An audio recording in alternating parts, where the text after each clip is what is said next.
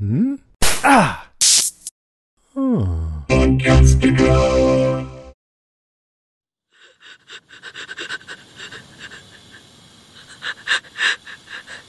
scared to close my eyes. I'm scared to open them.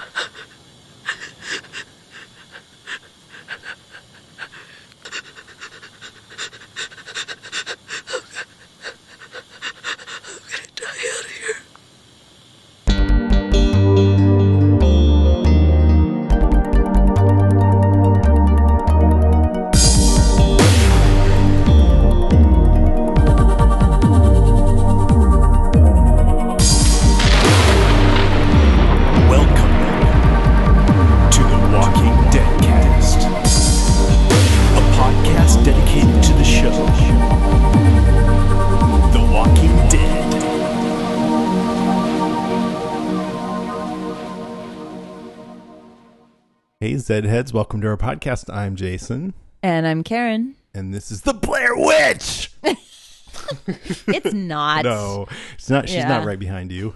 You know, Go exactly. over to the corner, though, and look in the corner. No, this is the Walking Dead cast, episode 225. And are you scared? Are you alone? Me? Mm-hmm. Yeah, I was. So we're covering Blair Witch today. We're also covering some Walking Dead stuff. So if you don't want to hear about Blair Witch, we'll do the Walking Dead news first, just so you know. But to answer your question, I was sitting there going, oh, I'm glad Doug is home sick today while I'm watching this, because I'll have someone in the house. And about a third of the way in, Doug comes out and goes to work. I was like, damn it. He made a miraculous recovery. Yeah. No, you don't, dude, you don't look so good. You better go back into your room. You look sickly. So anyway, Man, I'll he get was your safety. I'll get more into how freaked out I got or not when we talk about it. But Okay. I just wanted to quickly say, kind of what I already started to say, that I should have said this a long time ago. If you you probably noticed, but when we do episodes in the off season, a lot of times we talk about stuff that has nothing to do with The Walking Dead, but we always do talk about Walking Dead stuff. So if you only care about The Walking Dead, you should still listen in, because the first thing we're going to do is talk about the news about The Walking Dead, and then and so we'll cover some stuff. And so you should download every episode. But later on, we'll talk about different subjects, sometimes fairly off topic for people who just want to hear us talk about all kinds of shit. That's true. And usually it's things in the genre, but you know, we may branch out to, you know, kids' books. Yeah, or flowers. Right, just singing la la la. We'll play a full episode of Teletubbies and do a commentary. You ever watch that? There's probably not enough money in the world to make me do that. Have you watched it? No. Oh, you should at Should least I? watch a few minutes of it, just Should so I? you can see how freaking trippy it is. Is it? It's made for a 2-year-old mind. So Interesting. it's like the sun comes up and there's a little baby face in the sun, and it goes "Lee-gee-gee-gee," and then you just watch it for a few seconds. Do 2-year-olds dig it? I mean, did Nico dig it? I don't think he really got that into it, but I don't know. I guess some do, but it's pretty interesting. I've never seen anything quite like it. Anyway, we're getting way off topic right at the beginning here. We are. So you guys voted on Facebook whether we should watch John Carpenter's The Thing, The Blair Witch Project, or Psycho, and Blair Witch won by a pretty fair margin. But it's such a polarizing movie, so I know some of you are like, God damn it. A lot of people hated it, but I'm you know what I'm thinking is, even if you hated it, if you've gotten this far into this episode, listen to what we say, because I'm curious if we'll change your minds at all. On the other hand, maybe I hated it. You don't know. That's true. Maybe you hated it again, and the people who loved it are going to hate it after hearing this. Right. It's a big mystery. So also, we asked you guys what else you'd want us to talk about. A couple of you had some similar ideas that I liked. Deirdre said, what else to watch? Everything seems so unsatisfying during the wait. TV, movies, books help. And on Facebook, Rocco Draxinger said, what's your top 5 shows on TV? So that's what we're going to do. Our top 5 shows that we would recommend that you watch. We're here to help you, people. Yeah, and that was a lot of fun doing that. It was. I kind of surprised myself a little bit. Also, I just had an amazing week of travel to Portland and then to Chicago for Podcast Movement, which is a big podcasting conference, and we were up for that award. And then Walker Stalker in New Jersey, where I did a panel with John Carroll Lynch, who plays Eastman, Morgan's trainer, and then another panel with Dale and Andrea. Oh, was it great? Yeah, it was. And one thing from that panel was all over the news, by the way. Oh, really? Yeah, so we'll get into that later. Yeah, I can't wait to hear what it was, because I genuinely don't know. Okay, cool. Obvious threat to untold numbers of citizens. The people it kills get up and kill. Are they slow-moving, Chief? Yeah, they're dead. They're all messed up. This is a Walking Dead Cast news update. All right, it's the news. So first thing, this is going to be news to you, Karen, but I'm hoping you'll say yes. You and I are going to do a live podcast sometime next season at a bar or some other establishment like that. Yeah, no, I'm in, brother. I'm in San Francisco, right? Yeah, or Bay Area, somewhere in the Bay Area. Nice. And we're going to sell some tickets, and we're going to record it on Monday night when we usually record our podcast. And it's going to be like a normal Walking Dead cast episode where we talk about that week's episode, just like we always do, except instead of listening on your phones, a bunch of you guys are going to be right there in front of us, hearing it. What? Unedited. Oh, I like this. So this is good. It's going to be good, right? And I'm thinking for the mid-season finale, we can do that. But stay tuned for more details. And then, instead of listener moans, groans, and grunts that we read off, we'll just have you guys say, come up and be a part of it. So it'll be super fun. That does sound like fun. I can't wait. Mm-hmm. And by the way, anyone in the Bay Area that has a line on the perfect location for this, shoot me an email or message me. I'm Jason at podcastica.com, or go to facebook.com/deadcast and message us on there. That is a great idea. And it doesn't have to be San Francisco. It can be anywhere in the Bay Area. And come to think of it, could be San Jose. Could be San Jose. I guess I'd drive down there. All right. Wow. Next, there's a new poster / image for Walking Dead Season 7 out. It shows all 11 characters who are in danger of getting Negan's bat. They're lined up on their knees with trucks behind them with their headlights on. They're all facing us, and Negan is facing them with his bat over his shoulder. And for some reason, half of Eugene's head is missing. So it's pretty interesting. What? I'm just kidding. You're like, really? It's all bloody. Sorry. I didn't think you'd believe that. It's funny. So, it just kind of recreates the final scene from the finale. But you know what? I don't know if we missed this or forgot that we reported it, but I found this interview from vulture.com that was on April 4th, just after the season 6 finale, with Jeffrey Dean Morgan, who said, quote, "We will pick up directly from what we saw last night. Season 7 is going to pick up right where we left off, so you're going to see who's on the end of that bat." Sorry, Karen. I was hoping it was a time jump. Yeah. And we wouldn't have to watch whoever is on the receiving end of that bat. If anyone wants to guest host for the premiere episode, I'll be curled up in a ball, rocking back and forth. Is there anybody it could be that you'd be like, oh, I guess that's not so bad? One of the writers, if they tried to kill off somebody I love, then yes, that's fine. But those same writers created these characters and allowed you to love them for a limited period of time. They're supposed to live forever. All right. Let's see. I've actually heard or read some pretty confidently seeming rumors about who Negan kills. Are you going to tell us? You're going to spoil it for everybody? No. No way. I don't want to die. But yeah. I don't even want to say my opinion of it because then it might give it away. Yeah, no, you shouldn't say anything. I can't believe that's out there. Well, of course. Yeah, of course. I knew it was going to be out there. Nothing is absolutely secret these days. Yeah. Well, very, very few things. It's hard to keep secrets. That was the biggest reason why I thought, after I had a chance to settle down after the initial shock that they didn't show it, after all that buildup, I thought, well, okay, it's a cliffhanger. Shows have cliffhangers, but it's going to come out in this internet age.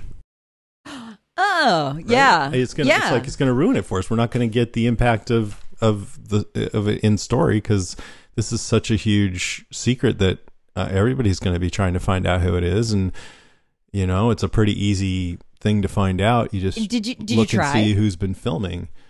Well, you can't help when I'm going through looking at news articles to put in this segment that we're doing right now. It's super hard to avoid. Right. But I don't know. They could be wrong. Maybe the rumors are wrong. Or intentionally wrong, intentionally misleading. They put a bunch of false information out there just to mess with people's heads. Yeah, I hope so. That's funny. I'm going to edit this part out, but if it's true, what I read, I will actually be pretty satisfied. Tell me who. You want me to tell you? Yeah, Really? I do now. Because I'm going to look it up. You're going to save me. Part out. Okay. That I read that it's going to be. The fuck? Seriously? But you know what? It could just be a false rumor. Like, it wasn't totally 100% sure. I'm not surprised. We'll see. Damn. Yeah, we'll see. That'll be fun. I'm really looking forward to watching some of my favorite people get their heads bashed in. That'll be awesome. I'm sorry. You're not sorry. It's a horror show. I mean, I don't know. I feel like I don't know. I mean, I feel bad that, because I think this show is what it is, and yes, and there's going to be a lot of gory death on this show. There always has been, and there always will be. And so I feel bad that you're not enchanted with that. I'm like, oh, Karen's bummed out with this whole thing. I don't like that. I am, but hopefully they'll move on fairly quickly. Hopefully it won't be a whole episode of it happening. Mm-hmm. Hopefully it'll be short and they'll move on. Maybe. That would be nice. There'll be other deaths to enjoy. You know what? I'm totally going to leave this in, but just beep out the names. Yeah, It'll you be should. Fun. You should. That's hilarious. Okay. All right. Next, there's a Kickstarter for a new Walking Dead board game from Cryptozoic that makes all kinds of fun toys and games and things. It's called The Walking Dead No Sanctuary. It's, quote, an intense 2 to 4 player board game.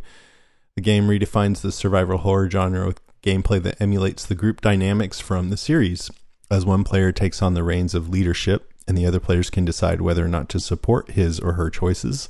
With every defied decision, trust can decrease and stress and tension can increase, diminishing group morale and placing all the survivors in serious danger. Doesn't that sound like where they get their heads bashed in? Right. Wait. Each player must balance his or her own motivations, which cannot be shared with the others, with the needs of the group, making survival much more complex than simply mowing down countless numbers of the dead.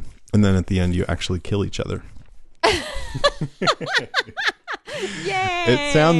It sounds interesting and fun, and also super stressful. Yes. Yes. With those games like that, you got to play with the right people. Yeah, because people can get really aggro about games like that if they lose. Right. I'm not a very competitive person, so I think I would pretty much early on just say, you know what, I give up. I give. Who needs my resources? Yeah. I've never played board games with you, I don't think. Yeah, I don't think we have. Yeah. That's weird. Interesting. You're a game guy. I can get pretty competitive, but if I'm losing, I'm not going to get all pissy about it. Good. That's nice. That speaks well of your character. At least I think, we don't always see ourselves clearly, but that's what I think. Anyway, this looks like a beautiful game. It has highly detailed miniatures of all the characters, and I'll put a link in the show notes, but you can also go on Kickstarter and search for Walking Dead No Sanctuary. And there's about 16 days to go as of this recording. If nothing else, it'd be awesome to have little miniatures of all the characters. Yeah. Cool. Cute. Emmy nominations just came out. Yeah, they did. Walking Dead got nominated for Outstanding Special Visual Effects in a Supporting Role. Sounds weird, right? That sounds remote. Like they mashed two awards together. Yes. Like the special effects were this supporting character? Yeah, there was Shrek was in it or something. Right.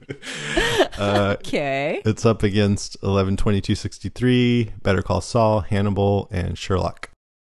and outstanding prosthetic makeup, which makes more sense. Yep, that up does. Against All the Way, American Horror Story, Game of Thrones, and Penny Dreadful.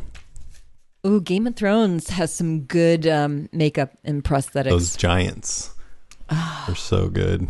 Yeah. I don't think Walking Dead's going to win because, well, maybe it will. They did a pretty awesome job with the zombies this year, as you mentioned. They did, and 1-1, the giant. You just reminded me. 1-1. What's wrong with 1-1? He's fine. He's fine. He. You know what though? He's just lonely because. Are there any giant ladies around? Like Tutu? 1-1 needs a tutu. Needs a tutu. And then Talking Dead with Chris Hardwick was nominated for Outstanding Interactive Program. Nice. And there's like 3,475 Emmy categories, but only a few get shown on the award show. And then Flight 462 got nominated for Best Actress in a Short Form Series and Best Short Form Series. Oh, no kidding. What are they up against? Do you know? I didn't write that down, but I don't know. I doubt they'll win. Maybe Best Actress. She was pretty awesome. Fear the Walking Dead got nothing. Too bad. How about Ash versus Evil Dead? I didn't. You'd think it would be in one of these that I just read, right? Yeah, right. Yeah, it's not getting enough attention. It needs to because it's fabulous. Yeah, totally. I was just listening back to some of our Ash versus Evil Dead podcasts, and I don't know why. I was just like, were those any good? Let me check. And I was just going to listen to a little bit, and I ended up listening to a couple of them, really enjoying it. Because it's so much fun to talk about that show because it's so different than Walking Dead. I mean, you know, I like both, but it's just a whole different thing. Yeah, it's just more like jokey and stuff. Yes. Yeah, it's a palate cleanser. Okay, so stuff, as I mentioned, that came out on this panel I moderated with Laurie Holden and Jeffrey DeMunn was in the news. She said that she was contracted for 8 seasons on The Walking Dead. Oh, really? She said, quote, "Well, I had an 8-year deal. I was supposed to be there until the end. I was supposed to end up with Rick. I was supposed to save Woodbury on a horse, and I was buying a house in Atlanta. I got the call at 10 o'clock the night before while I was shooting from the showrunner who's no longer a part of The Walking Dead." It's Glenn Mazzara. She kept referring to him as the showrunner at the time and things like that, saying that they couldn't write the episode and that he was killing my character. So when we all got the script, everybody was on set sobbing. I felt like I got shot. None of it was supposed to happen the way it did. Oh my God. Wow, that's crazy. Wait, that came out on your panel. Yeah. And you know what? In my experience with her, she's never been shy about expressing that she wasn't happy with how that all went down. Yeah. I think the way that got reported, it really felt like she was just like so pissed off. But the fact is, the panel, she was really in a good mood, and she loves Jeffrey DeMunn, and they were enjoying each other. And she and I kind of know each other a little bit, so she trusts me. And it was just like, hey, let's just be honest and say how we really feel, you know? Yeah. That's what it was. But it might have come off a little more caustic than it really was. You know, it was just a really good, enjoyable panel, actually. Yeah. Wow, that's fascinating. Is she still doing the rescue stuff that she was doing before? I think so. She did talk about it, and she got choked up. And yeah, she helps save kids around the country that are being sold into sex slavery. Yeah, trafficking. Yeah, and she's part of this trafficking. documentary where they would go in undercover and try to get these guys. Yeah. So she's amazing. Yeah. I really enjoyed that too. And even Jeffrey DeMunn, I don't know if this was reported in any of these articles, but he flat out said on this panel he didn't like how his friend Frank Darabont was let go, and he quit in protest. And I know that was speculated on, but I don't know if he ever said that before. So he's just not the kind of guy that will bullshit. Like I asked, Laurie Holden obviously still has a special place in her heart for Walking Dead. And I said to Jeffrey, does it hold that for you compared to the other stuff you've done? And he goes, well, no, I mean, I like them all. You know, he wasn't about to lie and say yes. Right. So I thought that was pretty awesome. It's great. Good guy. Yeah. Okay, next, a few actors on The Walking Dead have been bumped up to series regulars. Ooh. I guess, yeah, if you might consider this spoilery, some people. So let me do the last item first, which is not spoilery. The Walking Dead attraction at Universal Studios officially opens to the public. Now it's open, and we're going. Yeah, we are. Yeah, I can't wait. yeah, that's gonna be fun. Late September, right? Yeah, September 22nd. You and David, that'll be a blast. Yep. And then, so this last one might be a little bit spoilery because it tells who are going to be series regulars. So you should move ahead if you don't want to hear that.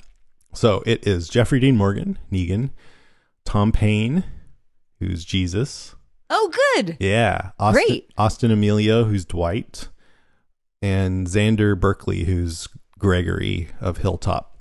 Oh, yeah, yeah. Remind me, who's Dwight? Dwight is the one who shot Denise in the eye and got his face burned somehow. He's one of the saviors. Yeah. Okay. Skinny guy. Austin Emilio in person is really dry and funny and a great guy. And all these guys I think are great. Jeffrey Dean Morgan. So I'm stoked. That's wonderful. Great.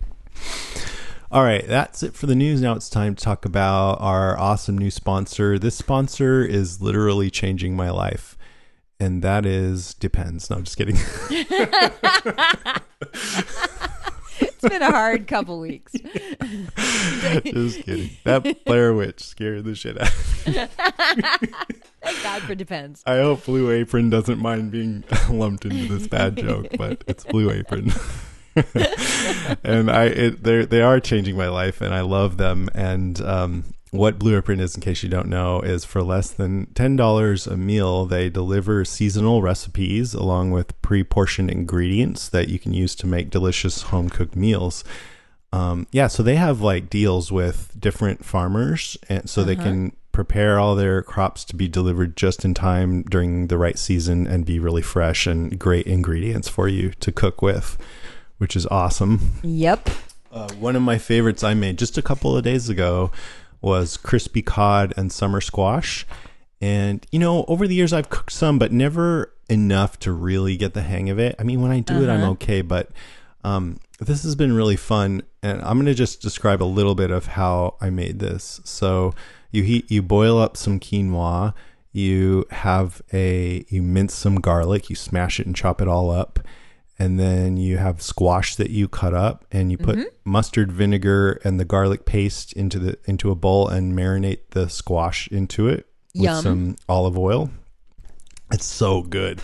And then while that's marinating, you crack an egg into a bowl and some flour and some breadcrumbs in separate bowls. And then you take these cod fillets and you dry them off, and then you put it in the flour first, and then you dip it in the egg and then in the breadcrumbs. It's got this nice bread around it, and then you cook it with olive oil in a pan, and it's really tasty. It sounds really good. Did you share it with Jenny? She's in Alaska for 2 weeks, so it's just me and Nico. And Dougie, did you give some to Dougie? Shared it with him. I was going to, but I was like, I'm going to save this for lunch tomorrow. So I saved it for my lunch. Sorry, Dougie. That's the thing. Arugula and almonds too, by the way. Sorry. Oh my God, which is great. They put arugula with almonds and a amazing vinaigrette that I made in one of my boxes. So good. Their portions are really generous. So I was thinking about the other day I made an eggplant tangine. And it was so good. David was traveling again, and I had it for 2 dinners and 2 lunches.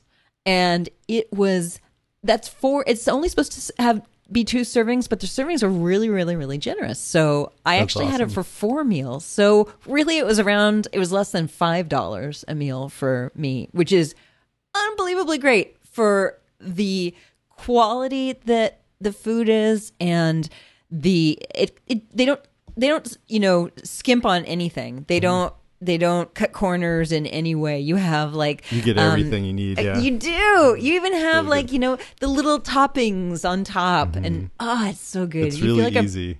Yeah, and you feel like a professional chef. It's pretty great. Yeah, and the recipes are tasty but also healthy, and so it's just perfect. So here's some meals available in July: spinach and basil pesto gnocchi. How do you say that? Gnocchi. Gnocchi. Gnocchi. Gnocchi. With summer squash, green beans, and fresh mozzarella. There's spiced pork tacos with avocado, pickled onion, and elote style corn. There's summer vegetable pizza with garlic, lemon, broccolini. Yum, broccolini. So really good. So you can check out this week's menu, and you get your first 3 meals free with free shipping by going to blueapron.com/deadcast. That's BLUEAPRON.com/deadcast. So that's an awesome deal. I highly recommend that you guys who have been thinking about cooking or just getting tired of, having to do all the work yourself, check that out. You'll love how good it feels and tastes to create incredible home-cooked meals with Blue Apron. That's blueapron.com/deadcast. Thanks, Blue Apron. Thank you. All right, now it's time for Blair Witch, which I saw in the theater years ago before most people saw it, but they had this whole marketing thing on the web because they really wanted to make it like it was actually found footage. Mm-hmm. And so there was a lot of the witch's backstory on the web with information about these supposed young documentary filmmakers that went missing. And so, it was really fun to, at first you wonder if it's real. And that was completely intentional. And then you go to the movie, and after the movie was over, my friend Dan was still like, that was real, right? And I sort of made fun of him, but there was at least a small part of me that was like, I'm pretty sure it's not real. Well, they didn't have closing credits back then.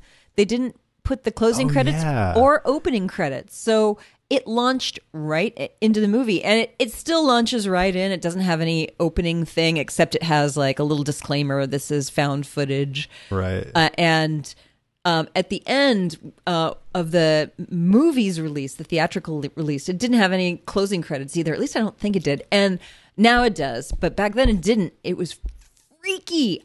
I had the exact same experience you did, except I didn't see it with Dan. I went right that opening week, and word of mouth, and I went to go see it, and it ruined me for running in the woods by myself early in the morning. So, there were definitely some annoying things about the movie. The arguing went on too long, and the camera was too shaky, and you might say there wasn't really enough of a story arc or whatever. But I loved it back then, and watching it today, I loved it again. Mm-hmm. And back then, I loved it because we hadn't seen anything like that before, and I'm always a sucker for trying something different and new. And I don't like it when we get so into the groove of how a story arc should be, or a character development, or even a horror movie should be, and then everything is the same, I mean, I love the Marvel movies, but there's a lot of samey kind of stuff coming out, Right. So when something takes a sharp left turn like this did, and I think, and I'll tell you why as we go along, it does it to great effect. I'm like, yeah, that is freaking cool. I completely agree. It was a whole new kind of thing. And one of the reasons why I loved it, I haven't seen it since the movie. I mean, I've seen it, that it's been on television, but I couldn't bring myself to watch it because because I was so traumatized the first time I saw it. I'm like, no, I just can't do that to myself. So it was hard for me to see it again.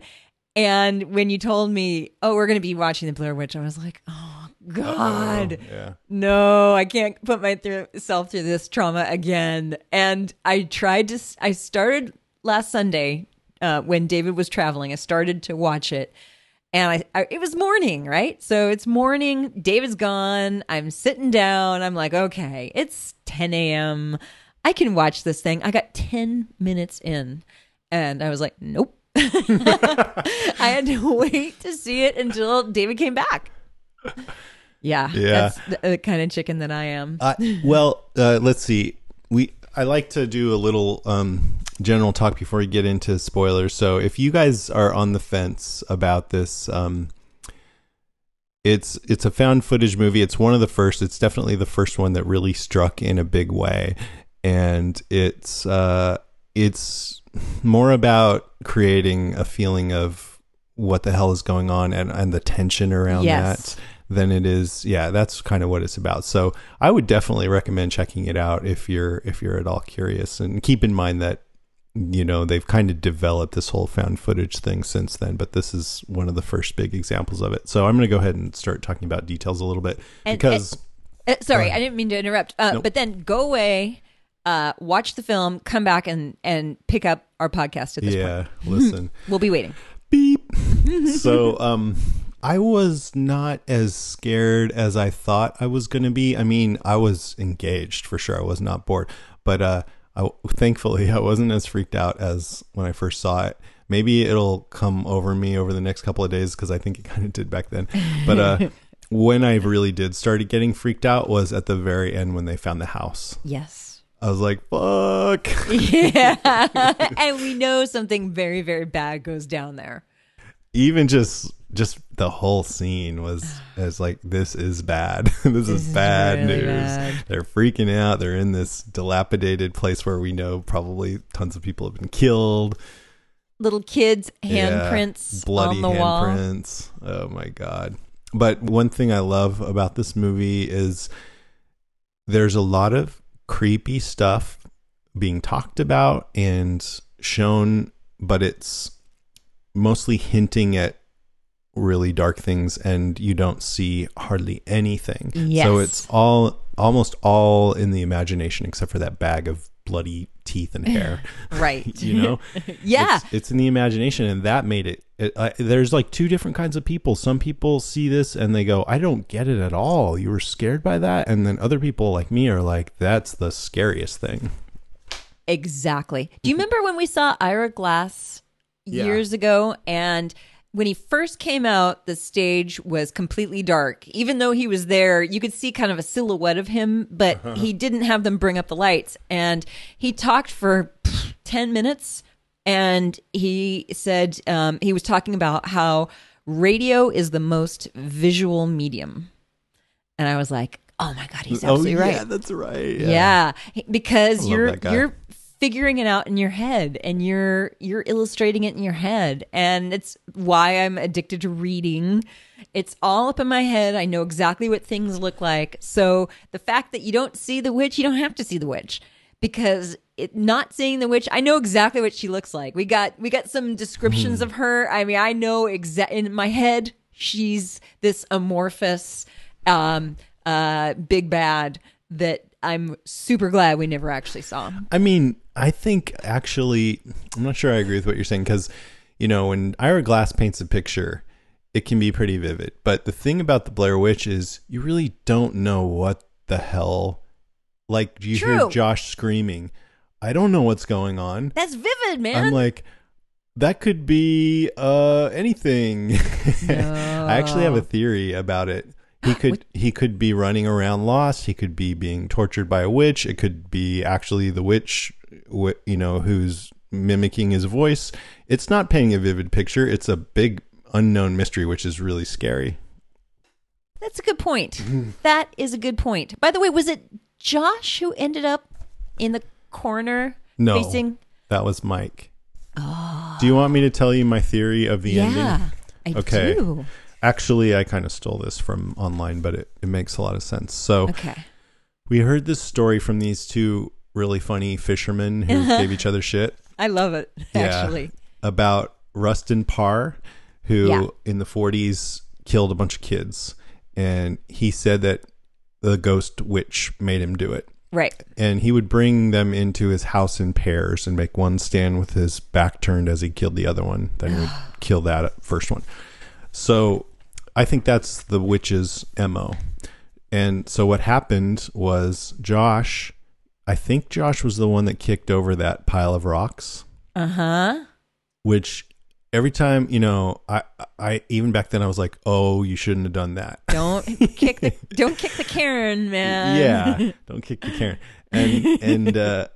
And it just seemed like a bad idea. Yes. And then he got his stuff slimed. Uh-huh. So he was singled out.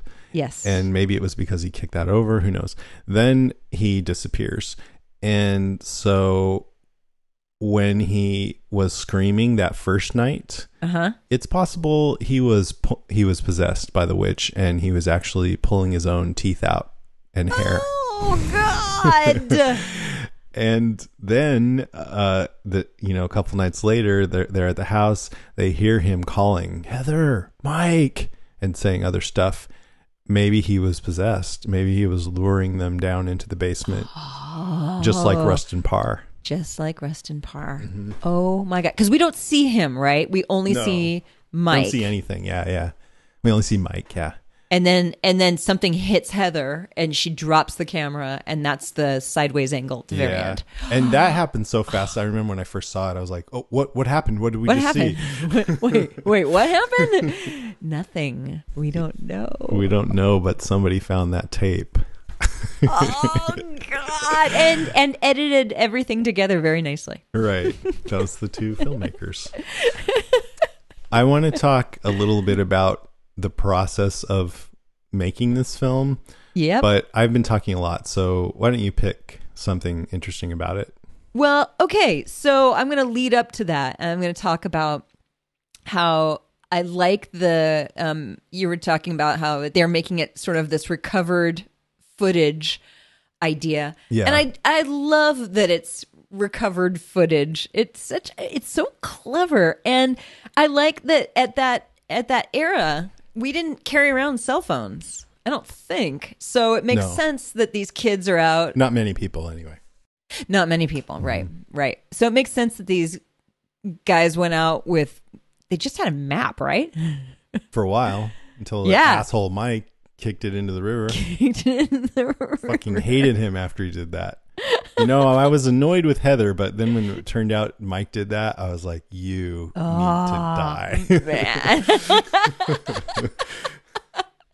So it all seems completely plausible, and that they're, film students, they're doing this documentary, and it seems perfectly plausible. And when I saw it, I was around their age, and so it seemed like, oh, hey, that could be me, because it's kind of fascinating. So they're it was two all dopey kind of bro dudes. Yeah. I love that. Yeah, exactly.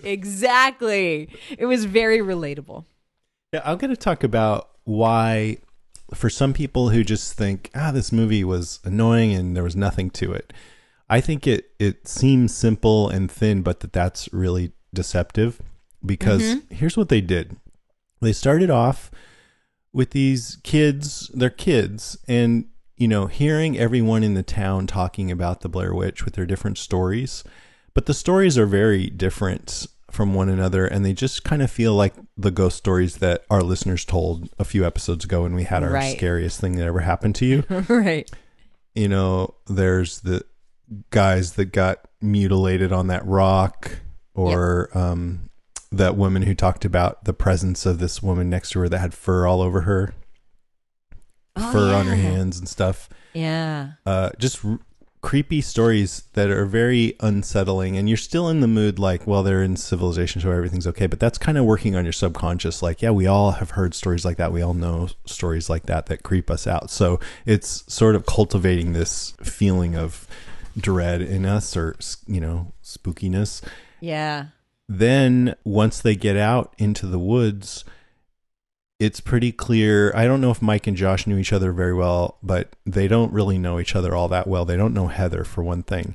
And she's pretending to be confident, but she's kind of annoying, and she's getting them lost, and she cares more about the filming than them. So immediately there's a conflict between them all, and they're really unstable with each other, and they're in an unfamiliar environment. So with this foundation of creepiness that they build up, and now they're in a situation, unfamiliar place, don't trust each other, that I'm getting creeped out. that just creates this super intense in me sense of unease. And then on top of that, those are the two elements, the creepy story, and then the characters don't know each other or trust each other. They're in an unfamiliar situation. Then they start encountering this creepy shit like the piles of rocks, but it slowly ramps up to weirder and weirder. Like all of that together just creates this feeling of, oh my God, I'm like totally freaked out right now. And then on top of that, the actors, who are all named after their real names, I'll talk more about how this all got put together, but just briefly, they all got GPS units, and each day they'd go find their new notes for the day. And they were improvisational actors, so they didn't have a script. They just had the situations. So they didn't really know what was going to happen from day to day, and they didn't know they were going to come out and find those rocks. Heather didn't know she was going to find the teeth. They were not fed as much as they should have been. So they actually were being fucked with, just like the characters in the movie were being fucked with. So that lent a sense of realism and dread to it all. All of that together, you can't say this is a thin, simplistic, nothing movie. It's genius, I think. It really is. And by the way, they were sleep deprived as well. So the directors fucked with them at night so that they made sure that they didn't get a lot of sleep. And during the day, they moved around a lot. So they're hiking and hiking and hiking and hiking, and that's real, apparently. They're hiking, hiking. They're not getting a lot of sleep. They're not getting a lot of food. They're getting power bars and bananas. Right. And when they do get the notes, they don't know what the other person's notes say. Right. So they don't really know if they can, like when Mike... he was told to get rid of that map. So he kicked it into the river, and he thought that they saw him, but they didn't. So he decided to keep it to himself until just the right moment, which he picked a perfect moment. He's kind of laughing maniacally, and it worked out really well. So when Heather is protesting, I don't know, I had the map. I think the actress is probably going, I did have the map. I don't know what happened to it. Exactly. One of you guys probably took it, you assholes. And then he's like, I'm going to have to, I'm going to have to check your pants. And I'm like, oh, this is a crunchy moment. I had forgotten about that. And then all of a sudden, Mike's like, well, I kicked it in. But he didn't even say it in that moment. He was like, I don't know, where is it? But I also don't want to give short shrift to just how great their ideas were for making things creepy. One of the creepiest is just in the middle of the night out in the woods hearing kids laughing. That's creepy. And then having the hands rustling on the side of the tent. Seeing those stick figures. Waking up in the morning, and you have carefully piled rocks in front, 3 rock. When I saw that part, I was like, I'm not sure if I can keep watching. It's getting very scary. Or hearing weird like firecracker sounds or branches snapping, and she says they're all around. You don't quite know what it is. I mean, they did really good use of sound in this movie. Just creepy sounds. And lighting, and it was all shot on those 2 cameras by those actors. The directors didn't film anything except, I think, in the town before they go. Maybe I think there's a little bit in the town that's not filmed by one of the actors. It's a really interesting way to make a movie. Is you set up all the conditions for it, but then the movie kind of makes itself. Within those parameters, Right. It's kind of how I feel when I write up an agenda for a podcast that you and David are going to be hosting, and then I wake up in the morning and there it is. There it is. Oh, this was the podcast, huh? Cool. Let's see how funny or not funny they ended up being. What Any dumb huge thing arguments? did Karen say? No, I love those. So let's see. So it was developed by Daniel Myrick and Eduardo Sanchez in 1993. They realized that they found documentaries on paranormal phenomenon scarier than traditional horror films, so they decided to make a film that combined the styles of both. It started with a 35-page outline. They advertised in a magazine for actors with improvisational skills. There were 2,000 that showed up, and they did a quick audition process to winnow it down. They developed mythology using a lot of different inspirations. Like some names are near anagrams. Ellie Kedward is the witch's name, is Edward Kelly, a 16th century mystic. Rustin Parr began as an anagram for Rasputin. Oh. Filming began in October 97 and lasted 8 days, mostly in Seneca Creek State Park in Montgomery County, Maryland. And some of the townspeople interviewed were not actors. Some were planted actors unknown to the main cast. And let's see. Heather Donahue had never operated a camera before. And some people might say that's obvious, but she spent 2 days in a crash course. Wow. They were given, during filming, they were given clues to their next location through messages given in milk crates found in global positioning satellite systems. They were given individual instructions. The teeth were obtained from a Maryland dentist for use as human remains. Ew. And it was influenced by producer Greg Hale's memories of his military training, in which, quote, enemy soldiers would hunt a trainee through wild terrain for 3 days. Oh, good Lord.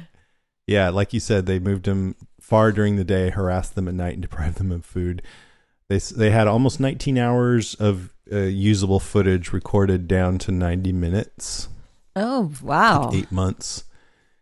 And yeah, they had all that crazy marketing to make it seem real. It's at Sundance? Yeah, it was played at Sundance. The filmmakers thought it would be a cable show. They didn't even know it was going to be in the movies. But the test screenings were getting good responses, so it got bigger and bigger. Yep. They said, we wouldn't have used that shaky camera if we knew it was going to be on the big screen. That's funny. And how successful did it end up being?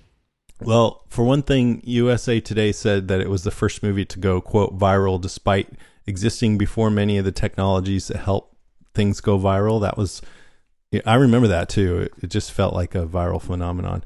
When photography first wrapped, approximately $20,000 to $25,000 had been spent on the movie. After research, reshoots, and different things, new sound mix, experiments with different endings, and other changes made by the studio, the film's final budget ended up between $500,000 and $750,000, and then it ended up grossing $248,639,000 worldwide. Wow. And I wonder how up to date that number is, because I mean, it still must make money. Right. I don't know. I'm getting a lot of this off Wikipedia, but I don't know if it's updated. Wow. That's amazing. And it has a sequel, a terrible sequel. Oh, yeah. And I just was watching an interview with one of the directors, and he said the studio really wanted to rush to do a sequel to capitalize on the interest. They asked the two filmmakers originally to be involved, but when they got the treatment, they didn't like it, and they said so, and they wanted to have more time to develop something cooler, but the studio just wanted to get it done, so the filmmakers weren't involved creatively anymore. It was a new crew. And he said it felt like it was being developed by committee. Oh, which sounds like a real recipe for success. I know. Such a squandered opportunity. Oh, my God. I did want to talk about, I thought there were some really funny moments, not super funny, but kind of funny. Let's hear it. Like 3 days in, Heather's, after they've been yelling at each other about, the maps in the river, and they obviously don't know which direction on the compass to go. Heather says into her recorder, I think it's safe at this point to say that we're lost. That is funny, actually. Without any trace of irony. You're right. The two fishermen, you're full of it. They were great. Mm-hmm. Just the dudes acting like stoner bros half the time, especially in the beginning. Yep. And then when they saw all the stick figures hanging from the trees, and Mike says, this is no redneck is this creative. That was pretty funny. Oh my God. That was a scary moment, though. It was. It freaked me But I love out. that they'd been yelling at her for so long about stop filming, and then just for that moment they were kind of okay with it, because they're like, okay, we actually found something. Yeah, this is pretty crazy. But then they got upset pretty Heather, quick. put it away. Let's get out of here. Which, just that whole thing, these days I think it seems much more natural to film all the time. Back then it wasn't so much, so it was a more conspicuous thing to do where people would think it was weird, Right. Why are you filming this? But now maybe not so much.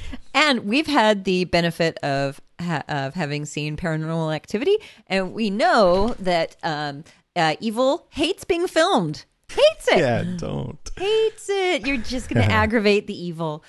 By the way, to me, the scariest part of this whole movie was that, laws of physics seem to be warped in the woods. They were going in circles, and they had a compass. How is that possible? I know. And the fact that they couldn't escape their fate. And they kept Yeah. walking and walking and They walking just and walking. like willingly went right into the spider's web and then they couldn't get out. And they couldn't get out. And then they was just yeah, that is exactly what happened. They walked into a spider's web and they were caught. And you can see when she does her confession in the tent that one night. Yeah. Iconic scene. That's the most iconic scene from the movie. Yeah. We're being hunted. And she knows they're being played. She didn't know that the camera was so tight in on her face. She thought she was getting her whole face. Really? Yeah. But Oh, wow. I think it turned out really good, right? Yeah. Oh, yeah. She looks in every way absolutely terrified in a way that I don't think an actor can achieve. I mean, this is like the ultimate in method. Right. Yeah. Yeah, I think, you got to be kind of disheveled to do that good of a job with it. Genuinely freaked the fuck out. Well, the two filmmakers, they are still in contact with the actors. They email occasionally. Yeah. Mike is a teacher of acting, and he had, Eduardo Sanchez Skype in and help teach one of his classes. Oh, that's awesome. So I don't think they hate them for that or anything. No. Although Heather, because no one liked her, got a lot of shit after that and found it hard to find work. And so it was rough for her. She said she based her role on a director that she had worked with as an actor. Yeah. That the director always seemed really confident when things were going okay, but as soon as they started going wrong, she got really disheveled, Yeah, so right. So she was playing a role, You Yeah. give this girl a break. She's an actress. But she ended up being a pot grower, and she wrote a book called Grower Girl.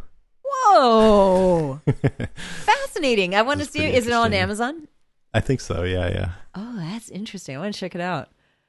So I've heard that the original filmmakers are thinking about maybe doing a prequel, which would be set in the late 1700s, and it would be when this witch was on trial for witchcraft. They have been talking about that ever since Blair Witch came out. Wow. And apparently Lionsgate owns Blair Witch, and these guys, I was watching this interview with one of them. He seems like this really had kind of, it was a lot of attention all at once, and it kind of phased him, and people were looking to him like he was a genius for a while, and it was a lot of pressure. And so I don't know, I feel like it kind of threw him off his game or something. Yeah. I don't know if they'll do it, but it would be cool. They should give it a shot. I would like it, please. Thank you. Yeah. Yeah, let's hear what you guys thought about it. We got some listener comments. We did. The first one's from Mads Thompson, who writes, "Still scares the shit out of me. My favorite horror movie that's filmed with handheld camera." Christian Moran says, "Terrible, terrible movie. So much throw up." Wow. Elizabeth Tolstoy says, "Hell no. Didn't even want to watch it the first time. Absolutely bleep." Shite. Juliet Wood says, "I remember seeing this with a guy friend at the time, and we were very shook up afterwards. We were teenagers, and we went to Steak and Shake afterwards. I remember him trying to lighten the mood by making up a small bundle of their famously tiny fries and then covering them with ketchup." Oh. Like the twigs in the movie. That doesn't seem like it would lighten any mood. Operative word is trying to lighten it. John Tyler writes, "I hated that movie with a burning passion. I was hoping the witch would end them 5 minutes in. It was so annoying. I didn't know how anyone could be drawn into their world." See, polarizing. Polarizing. Ian Wright watched this one night and then went to work the next night. Was doing a delivery into a shed in the country. Couldn't find the light switch, and since it was only a couple of cartons, just kicked the door open and stepped in. Pitch black except for a bit of moonlight coming through the window at the back of the shed. Must have been a homeless fella sleeping in there. He stood up and was silhouetted against the window. I screamed. He screamed. I threw the cartons at him, and my feet didn't touch the ground halfway across the car park. Bloody film shook me up. Never saw the homeless man again. Hopefully I didn't hurt him. Oh, that's so sad. What was he delivering? To a shed. Hopefully it was some good Chinese food. Right. Oh, maybe once the homeless guy calmed down from being screamed at, he was like, "Oh, okay, well, at least there's Chinese food." Some kung pao. Paul Hibbard writes, I've always thought that when Hollywood does the same thing over and over, people will complain. But when a filmmaker does something new and unorthodox, people complain twice as much. Blair Witch was my first example of that. Tia Chimiak says, I agree with Karen. Scariest movie ever. I saw it in the theater and couldn't get that last scene out of my head for days. How come when you and I say the same thing, people just say they agree with you? But Is not that me? true? I don't know. Huh. I don't know. I feel exactly the opposite. I feel like oftentimes it's like Karen's a dummy. When we say different things, they disagree with you. Richard Davenport writes, this movie scared the bejesus out of me, and I don't scare easily. A friend of mine gave me a bootleg copy back in 1999 and swore it was real. I hadn't heard anything about it, and when I watched it, I really thought it was real. Wow, that is scary. Yeah, a bootleg of this thing that already seems like it's, you know, A bootleg. Yeah, it's a pretty good idea. Your friend's awesome. It's actually brilliant and mean. Really, really mean. Creatively cruel. All right. That's it for Blair Witch. Awesome. Glad we watched that again. I'm glad it I don't know if I would say it held up, but it was a joy for me to revisit. Yeah, me too. It ended up being that way, and talking about it with you has been therapeutic. So thanks. Sure. Let's talk about Nature Box. Let's do that. A nice palate cleanser. If only these young documentary filmmakers would have had a Nature Box out there. Then they would be like, yay, peanut butter nom noms. Because they're probably like me. I'm a snacky girl. And I always have been. And I work in cubicle land in an office where there's an abundance of baked goods and donuts every Friday and a shortage of healthy alternatives. And that's why I really love Nature Box. If you're like me and you're trying to resist Donut Fridays, Nature Box has a snack for you. So Nature Box makes over 100 ridiculously delicious snacks that are made with better for you ingredients. Simply choose the snacks that you want and they're delivered right to you. And they have this neat system on their website. You can pick categories based on all kinds of criteria. It's so cool if you want like dried fruit, chips, yeah. Yeah, or if you want like low calorie, high calorie, if you savory. Well, high protein, low salt. I mean, all the categories are there. It's so cool. And it helps me avoid the junky temptations in my office. In fact, just yesterday, true story, I was in a meeting where they brought out boxes of ice cream sandwiches. And normally, ice cream is my Achilles heel. But it was actually really easy for me to go back to my desk and get my little bag, my resealable bag of peanut butter nom noms in my desk. And you know what? I actually felt great because I was eating something delicious and healthy. And it was not an empty calorie bomb. So it was just the perfect thing. So they also believe that you shouldn't eat something that you don't like. So if you try a snack and you don't like it, Nature Box will replace it in your next box for free. They'll give you the same one back? Here, try it again. Just keep eating this until you like it. Trying it. No, you can get something else that you want. Cool. And you can't do that with other snacks. So no. Try taking your Twinkies back down to the Safeway. They'll be like, can I please have a ding dong instead? You're the ding dong. So the ones I recommend are the berry nut mix, the peanut butter nom noms, of course, and oatmeal boxes. I've said it before. They're so good. What are your favorites? I'm excited to try. I have a new box coming. Ooh. I've got my usual sriracha, what was it? Cashews, yeah. You love those. Yeah, and then I've got Thai coconut curry peanuts. Oh, yum. Chocolate chia granola, which I think you're supposed to eat like a cereal, and then there's garlic bread cheese crisps. Oh. So I wish I had all of that in front of me right now. Yeah, that'd be really good. It's actually pretty easy to get it in front of you. And we have a special offer to help you. So go to naturebox.com/deadcast right now to get 2 bags of delicious snacks without any of the junk for free. That's naturebox.com/deadcast for 2 free bags of bold and unique snacks delivered right to you. Once more, naturebox.com/deadcast to get 2 bags of snacks free. Thanks, Naturebox. Yay. Yay. Awesome. Thank you. You're welcome. Attention shoppers, Deadcast Top 5 in 5, 4, 3, 2. All right, it's our Deadcast Top 5. This time it's top 5 TV shows that we would recommend. This is not my top 5 favorite TV shows ever.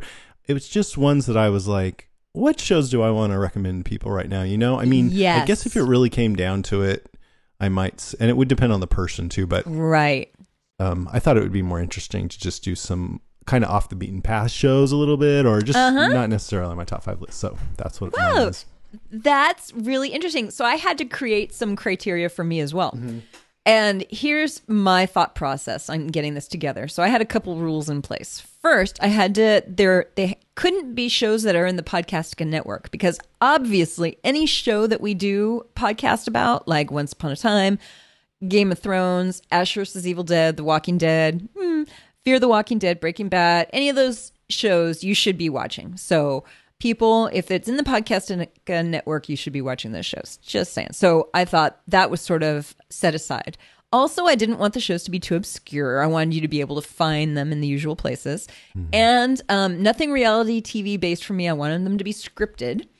And also, finally, the summer it's been recently pretty darn hard. We're recording this. Jesus Christ. Well, I almost didn't we're- want to do Blair Witch. I was like, let's talk about puppy dogs or something. I know. But Blair Witch is nice and escapey. Yeah, I guess. So it's been hard. So I thought, you know what? I'm going to do mostly fun, light ones that at least have humor in them. Awesome. So I wanted like them it. to be, good escapist fun. Killer.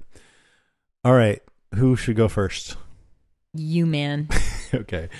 So this is pretty dark. It's a English series. It's called Black Mirror. Yep, know it's this on my show? list too. I Oh, do. it's on your on list? my list, but it's on my list as unmentionable. Okay, cool. So this show, the thing that really got me about it is it's each episode has a different cast and a different setting. Each episode is its own story. Even they have different realities. But this show is like a modern Twilight Zone with this technological bent, kind of. It's often about technology or current events in our society twisted through this dark lens. But more than any other Twilight Zone type show that has come out since the original Twilight Zone, including new versions of Twilight Zone and Alfred Hitchcock Presents, Outer Limits, Tales from the Dark Side, shows like that, this show really captures the edgy feeling that I got from the original, the most twisty and sometimes disturbing and thought-provoking that the original was so good at, and it's hard to recapture. But watching this, I totally got that. Yeah. My favorite one was called The Entire History of You, where people have these little implants that record everything you see and experience. And it seems really cool. And then you can go back to any moment, that like a happy moment, and play it back for yourself in your head, or you can project anything on a screen in a room. Which is all well and good until this guy suspects that his wife cheated on him. So he asks her to play back this certain moment that would prove it. And then you see her doing something and he realizes that she's deleting it. He's all, no, you don't delete that. Which is kind of funny. You remember that? Yes. So funny. Oh God, that was such a good episode. Yeah, I love that one. But they were all, I thought they were all good. And there was one that it was 3 years ago, but it kind of predicted the rise of Donald Trump, I would say. The one with that blue dog, ridiculous. Oh, with the pig? No, I wasn't talking about that one. There was You're one not where talking this about the prime minister and the pig. Yeah, so this was the very first one. This was actually not my favorite, but it was so horrible. Where I guess it's the princess of England is being held captive, and the guy says the only way he'll release her is if the prime minister fucks a pig on live TV. Yes. And then, well, I won't say what happens, but I really felt like, you guys know I can get raunchy and I don't mind saying bad words and stuff, but even that was just a little too far for me. I'm like, I don't know if I want to see this. Yeah. It was still pretty good. Before I finish on this one, I just want to say this series has a bunch of stars in it. John Hamm was in one, who played Don Draper. Jessica Brown Finley, who's Sybil from Downton Abbey, she was in one. Remember? Yep. Singer. Domhnall Gleeson, who was in Ex Machina, and he was in my very favorite episode. That was my very, very favorite one. It was like the reverse of Ex Machina. He played the android. Oh yeah, that's true. And that's true. Haley Atwell was in one. He was in that same one. Oh, it was so good. That was a great one. I didn't think of that. You're right. That is kind of the reverse of Ex Machina. Domhnall Gleeson, who's in like every single show and movie. He's great. I love him. Did you see Frank yet? No. I got to watch that. Yeah, I want to. There's only 2 seasons of the show, by the way. There are only 3 episodes each, and there's a special, so there's only 7 total. But I don't know if you know this, Karen, but it's been confirmed that Netflix is going to do a 3rd season. That's wonderful. 12 more episodes. Yes. All written by series creator Charlie Brooker. Yes. And a couple of the stars are Bryce Dallas Howard, who's, Ron Howard's daughter, and Alice Eve, who was that really cute girl in Star Trek that stripped down to her underwear for some reason.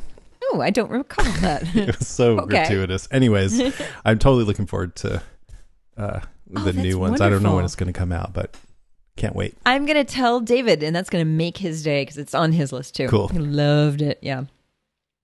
All right. So I'm going to tell you a show that I didn't think I was going to talk about, but events in France pushed me to thinking about this show. And I was going to make it on my runners-up list, but it got moved up to my top 5 because I believe that it's a representation of a hopeful picture of the world. And right now, I need a hopeful picture of the world. It's Star Trek: The Next Generation. And great show. It is a great show. It's old, and I tried to stay away from older shows because I thought most people have probably seen it, but it plays on the BBC pretty much every single day. David and I joke around that, there's only like 3 shows that play on the BBC, and that's one of them, which is great for me. I call it the Star Trek: The Next Generation Network, and they just cycle through and play it and play it and play it. And it's a vision of the world where there's a whole huge galaxy of different species, different races, and they are not by any means peaceful with each other, everybody, but they've established a federation and Starfleet, and they have moved past money, and it's a vision of the future that was created originally to be what can happen.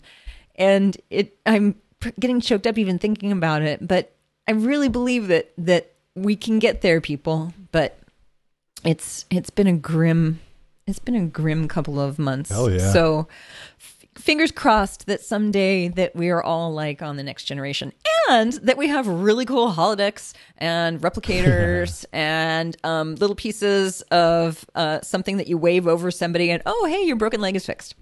That would be nice. I watched that show from the beginning. I was stoked that it came out because my stepdad, who I didn't really get along with, was totally into Star Trek, and that kind of turned me off of it, the original series. But when this came out, I thought, oh, this could be my Star Trek. And I remember he didn't really like it. He kept thinking that Picard was going to get killed and Riker was going to be the new captain. I think he thought that because Riker had more of a Captain Kirk vibe to him. Yeah, he did. But, rewatching this show, I really feel like the first 2 seasons, you gotta push yourself through because there's some stinkers in there.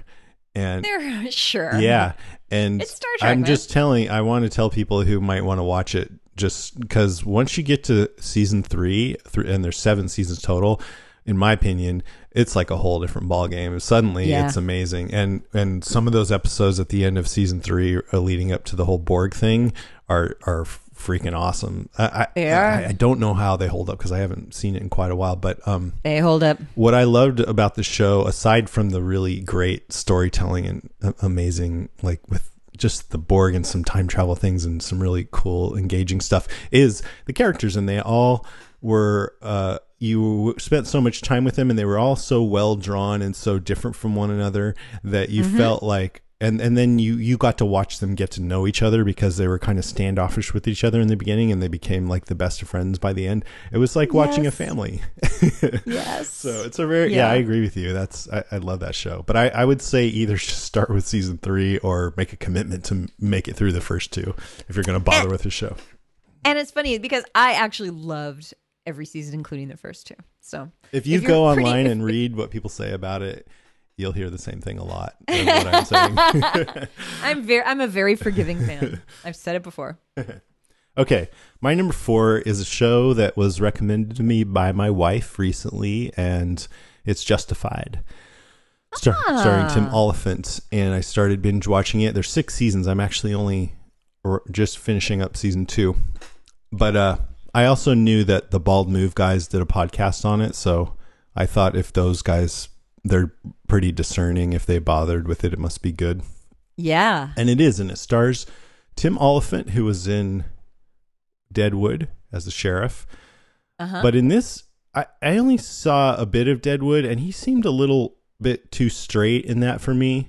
Like everyone else had the interesting characters, and he was just more the typical hero. Maybe I'm wrong about that because I didn't see the whole thing. But anyways, in this, he's Raylan Givens, U.S. Marshal in Kentucky. He's practically a cowboy in this. He wears a hat. He's very quick on the draw, but he's got more of an edge to him. But what I really love is when he gets in dangerous situations all the time, and he's not afraid to just charge right in. And he's got this really a sense of ease about him, almost like Andy Griffith. Where he, even when he's got several people pointing guns at him, he just feels like he's in control, and he know he's okay. He can handle it. Even sometimes when he's wrong, like he's gotten the shit beaten out of him when he's had that attitude. But it's so much fun to watch. It's based on a story by this literary crime novelist you might have heard of, Elmore Leonard. Oh yeah. Who his other works that have become movies are Get Shorty with John Travolta, Out of Sight with Jennifer Lopez and George Clooney. Yep. Jackie Brown, that was a Tarantino flick starring Pam Grier. 3:10 to Yuma was a Western with Russell Crowe. Elmore Leonard, who died, I think, a few years ago at like 80-something, said that of all of his things made into movies, Justified is the one that gets it the most right. Oh, that's nice. He loved how Tim Oliphant played the role. He even wrote another book called Raylan after that with Tim Oliphant's picture on the cover. So he loved it. I've got to watch it. What I like about it is it has this kind of a wry tone. It's very charming. It has an easy style to it, and it has really snappy, clever dialogue. That's the best thing about Elmore Leonard is his natural and snappy dialogue. Right. And it's a lighter drama to counteract some of this heaviness like you're talking about. So, I would recommend it. It's the first season mostly is one and done episodes. Yeah. And it's it sneaks up on you. Like you might wonder, I don't know if this is an amazing show, but it's like potato chips after a while. Right. But then once you get to the end of season 1, it starts to become a serialized drama. And I think for the rest of the series, it's more like that. And I like that better. So anyway, Justified. That's also, awesome. Tim Oliphant was a senior in my high school when I was a freshman, which doesn't really have anything to do with anything, but that's a fun fact. It's a fun fact. Yeah. He was a stud on campus too, a big water polo player, and easy on the eyes. Yeah. I kind of have a man crush on him, to tell you the truth. How could you not? Good Lord. Yeah. All right, it's on my list of shows now. God, there's a lot now. Do you want to hear the shows that you've also recommended to me that I need to watch? Well, you might hear a couple more of them by the time this is out. Okay, then. But I have big J's next to the ones that so I'll tell you. Oh, okay. So when you go through them, I'll be like, "Yep, you recommend that one. It's on my list." So I'm going to go ahead with my number 4, which is Parks and Recreation. Woo! I need to watch that. Yeah, it's marvelous. It is a marvelous, marvelous show. It's pure fun. It's bubbly and light. It's like a glass of champagne. It's lovely and intoxicating and so fun. really simple conceit. It's about a Midwestern town in Illinois and about their Department of Parks and Rec. And the people in this department who work together and keep this show going, or keep the department going. And it stars Amy Poehler from Saturday Night Live. She plays Leslie Knope. And it's really funny because I was seeing my friend Nora last night, and Nora said to me, because they're going through Parks and Rec and they're loving it. And she said, "You kind of remind me of Leslie Knope." And she said, "I'm sure many people have said that to you." I know. That was my first thought, actually. Yeah, I kind of got that. Just a little bit. Yeah. It also stars Nick Offerman, who's wonderful. Chris Pratt, who has gone on to, I mean, he's in Superstar. Guardians of the Galaxy.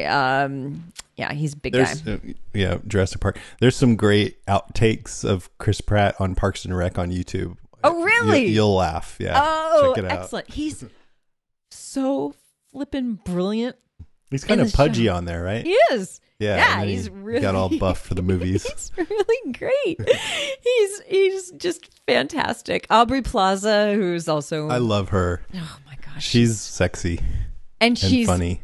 awesome in this. She's Yeah. awesome. Aziz Ansari, who's now in Master of None.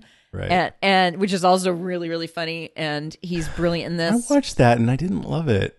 Maybe I should give it another chance. Keep going. It's great. Yeah. Yeah, I think so. Rashida Jones, Adam Scott, Santa Cruz, Rob Lowe. Rob Lowe. Literally one of the best things about the show. He's good. Surprisingly. And listen to some of the guest stars. Billy Eichner, who's amazing. Lucy Lawless is in it. Yeah. Yeah. I mean, they have cameos. Megan Mullally, she's fabulous. Henry Winkler, Louis C.K., Paul Rudd, Christy Brinkley, Keegan-Michael Key, Justin Theroux. He's so funny in this too. Sam Elliott, who I love. Even Jeff Tweedy, lead singer of Wilco, he's in it. Wow. Yeah. Was he good? He's great. So there you go. Sweet. Yeah, that's on my list. I've seen a couple episodes and liked it, but just didn't get into the habit of, watching the whole thing. It's very funny. Good. All right. My number 3 is a comedy on HBO. It is Silicon Valley. Yeah. You watch that? I have watched many of those episodes. I quit after a while, but I loved it. Oh man, it's so good. This season was really good too. So I worked at Apple for 9.5 years. I've been in and around Silicon Valley for 17 years and interested in the fortunes of all these big tech companies, Google, Twitter, Apple, Microsoft. So it's really fun to watch this. It's done by Mike Judge, who is, created Beavis and Butthead, Office Space, and King of the Hill. Uh-huh. It's funny. It's a bit raunchy at times, which can be funny. Sometimes I think it's kind of sophomoric, but I love the Jared guy, who skinny dude who's really earnest. He was in The Office. Yep. It's so spot on with how these startups and tech products work, to the point where sometimes the line between parody and actuality is non-existent. It's just funny because it's true. It's so weird how the writers seem to have gotten it right. Yeah. Really right. These big crazy parties where there'll be a rock band on stage, a famous rock band like Ozzy Osbourne or something, and going wow, and then everybody's just sort of standing around drinking beer. I've been at Apple with wallflowers, and people got into it, but it just kind of reminded me of it's this doesn't seem quite right, and they got paid so much money to be here, but these aren't really their fans, and yeah, exactly. Kid Rock. I think episode 1. Yeah, that's Kid what Rock it was. show. Kid Rock. Yeah. That's hilarious. And then the way the plans for these companies can change on a whim. Like a company can come out of nowhere and suddenly be the biggest thing, even though it's not totally clear what their software does or how they can make any money from it. Stuff like that. Or my favorite, the way that engineers, designers, salespeople, and marketers, they're all like different species, and it's funny to see them interact and not totally get each other, but have to work together. I've experienced that for sure. So anyway, it's funny. I think it's really smart too, and I like it. It's not even. I was convinced it was filmed in Silicon Valley, and then I looked. I'm like, nope, filmed in L.A. But they get the campuses right too, which is hilarious. Mm-hmm. And all the you go into what is the big company, Hooli or something? I forgot, Hooli. but Hooli, yeah, and it's like Google, where Right. they have their own chefs, and there's all these playground toys out for everybody to mess around with. Oh my God, the CEO is hilarious too of Hooli. This season, he kept bringing in farm animals or circus animals into the board meetings to illustrate points. That was pretty funny. Anyways, I don't want to spend too much time on that, but I like that show. That's a good one. That's good escapist too. It's fun to watch with Doug too, because he's a software programmer, so we like to laugh about it together. We have a lot of friends still who are at Apple, Yahoo, Microsoft. Between the two of us living here in Silicon Valley, and I one of the reasons I stopped watching it was just it ended up being too much like a couple of guys I've dated. Oh, that's right. I guess I shouldn't say the name, but yeah. Yep. Apple That's guy. interesting. And I think they just finished season 4 or maybe 3, and it's a little repetitive. It feels like they never get anywhere, which I think is part of the joke. But right.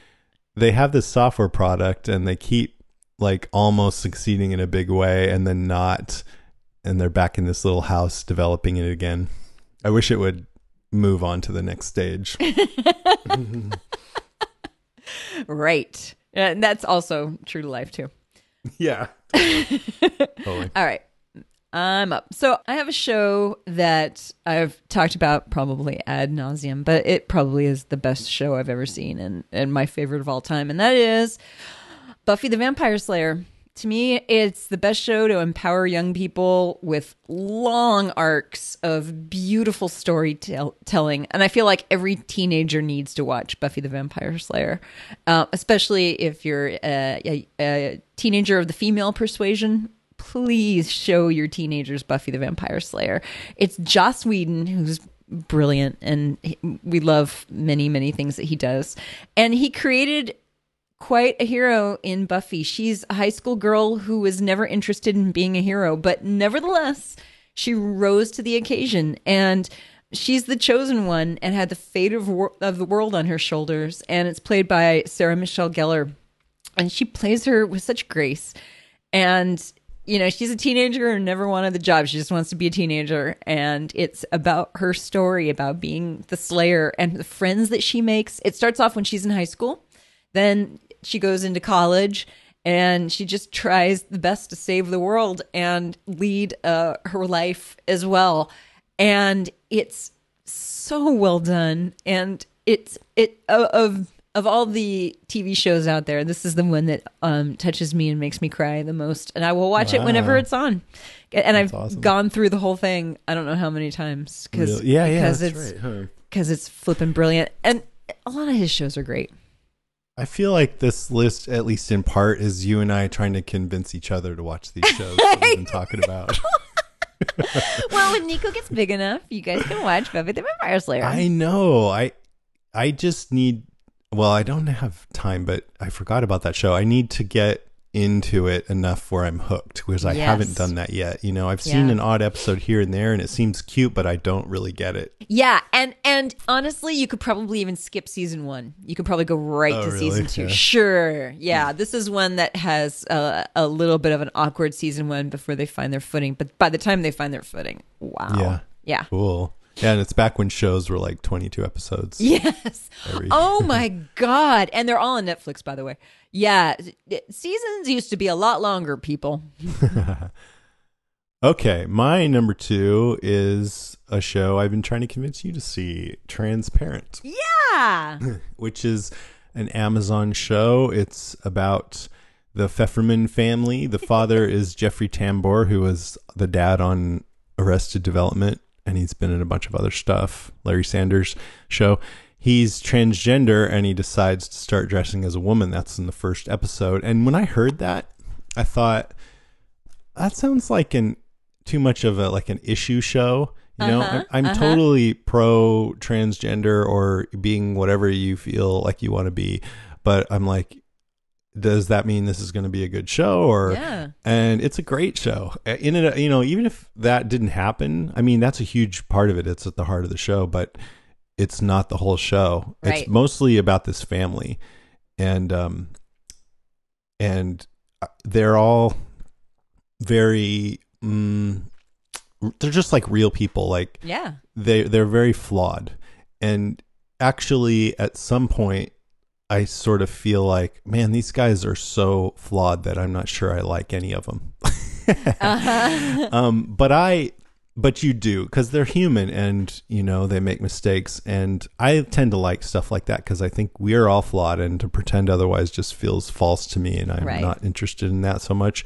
But they take it to the extreme in the show. But I really like also that it breaks through the routines of a normal show. It feels really fresh and unexpected, unpredictable. It's really smart. It's really real and authentic, and it's funny, and it's just a good show. And one of the things that I think that you would really love about it is the music. Like, it's the kind of thing where you be like, oh my God, just watching the show for the music. They just know how to pick the perfect song. And there's been a lot of times, like, on the great thing about Amazon is if you tap the screen, at least if you're watching it on an iPad while you're watching it, it probably won't work on your TV, is a little overlay comes up that shows you all the actors that are currently in the scene. Whoa. And whatever song is playing. Wow. So then you can tap on any actor and it'll show you, what films are in or whatever. But I've gone through 5 or 6 songs. I just went to iTunes and downloaded it. Really? That's fantastic. Cool. Yeah. It's really neat. I love when a movie or a show can give me new music. That's awesome. Oh yeah, this show, you got to check it. And even the theme song is beautiful. Like if you just listen to it, it's this beautiful little piano piece. Oh. It's awesome. Hey, did they get nominated for any Emmys? I'm sure they did. Yeah, he always gets nominated for Best Actor. He's amazing, Jeffrey Tambor. I'm also going to cheat and lump in 6 Feet Under with this one. Do it. Because it feels like a bit of a soulmate to Transparent. It has a similar tone. It's also about a family. It's really intelligent. It's got people being flawed. It's unpredictable. It's about this family that runs a mortuary, and the father dies, and this son comes back to the funeral and ends up staying to help. It's Michael C. Hall is Dexter, or who was Dexter. He plays the other son, who's this kind of dutiful, straight-laced guy who's been watching the mortuary the whole time. Except he's gay, and he's a straight-laced gay. And then Peter Krause plays the one that came back. He's kind of reckless and honest. And Frances Conroy is the mom. Lauren Ambrose is the sister. This show was created by Alan Ball, who wrote American Beauty. It's my favorite movie, and he was a showrunner for True Blood for the first several years. Yeah.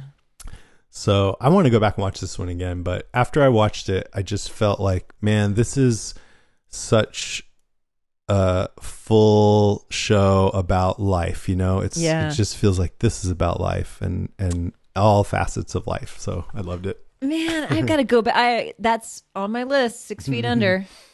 Yeah, if I was going to recommend either Transparent or 6 Feet Under, I don't know. One good thing about Transparent is it's only, I think, 3 seasons. They're short seasons, and they're only a half an hour each. So it's pretty easy to get into it and get through it. 6 Feet Under's 5 seasons, I think, of like 12 episodes each, and they're an hour each. But it's so good. And it has the best finale of any show ever. Yeah, you said that. Should I? Is it on Netflix?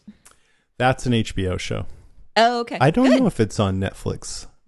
I think some HBO shows on Netflix. I'm not sure. Yeah, so it might be on there. Okay. Groovy man. Well, I've got a double header. Okay. So I've got a double header of funny shows about really dark topics. The first one's about women's prison. Orange is the New Black.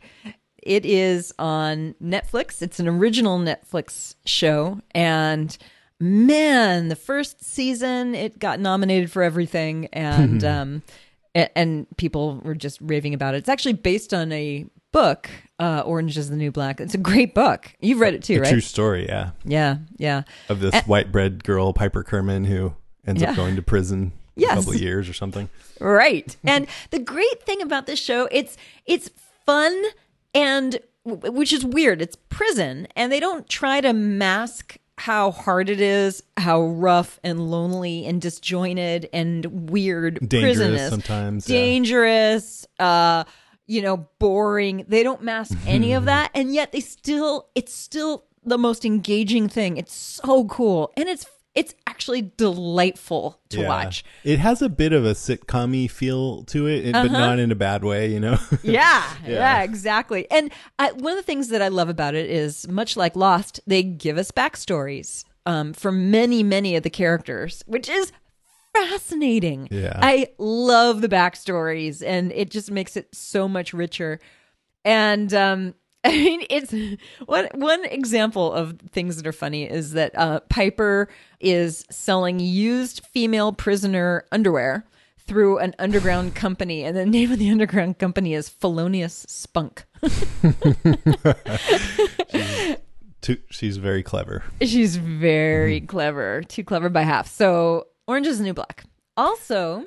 Wait, before you go on to the next one, I just want to say about that show that I also love it. And as soon as I get through Justified, I'm diving right into Orange is the New Black because the new season just came out recently. Yes, it did.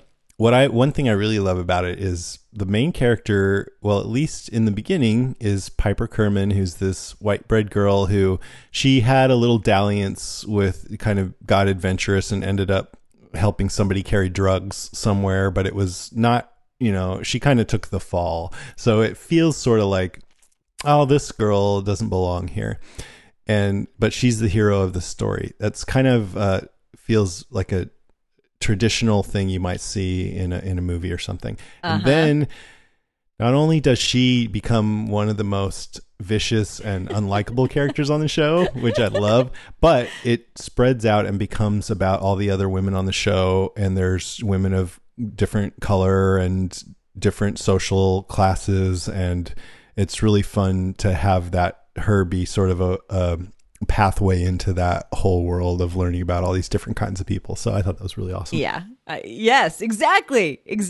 And yeah, it's not the Piper show at all. Right. It's everybody. And even the guards.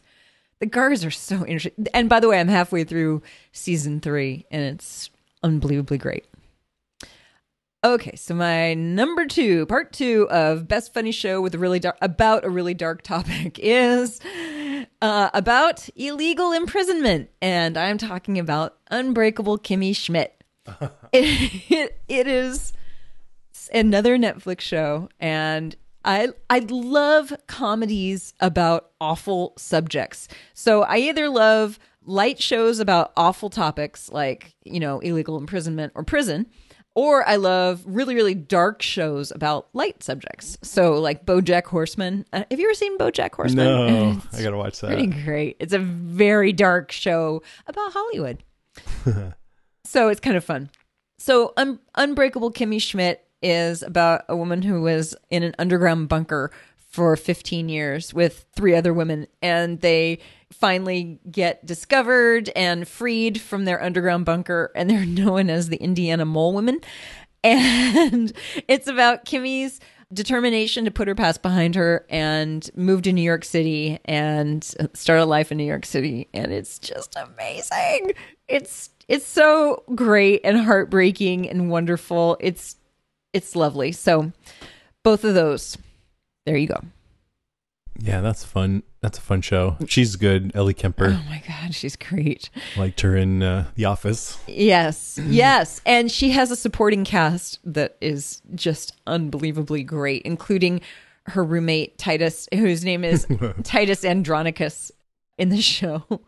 And he's so funny. He's a singer, and he does little songs too, along with Carol Kane. And this last season, he did a song with Carol Kane, and they're just awesome. She's their landlady. She reminds me of you a little bit too. Thanks. Wow. You're picking shows that have these characters who are kind of chipper. That have caring characters. Wow, that's scary. That's hilarious. It's scary because then look what shows I'm picking. No, I'm just kidding. All right, my turn. Yeah. Okay, my number one, I did not follow the rule of not including any Podcastica shows because if you aren't watching Game of Thrones, you're nuts. Nuts, I tell you, nuts. No, you're watching it. I am. I know you are. Well, and I'm sure you loved this season, right? Because last season was so harsh on the characters, and this season had a few really sad deaths. But let's not give too much away, but just in general. But I think we're finally starting to see 6 seasons in that sometimes the good guys can come out ahead. So that must be good for you to see, right?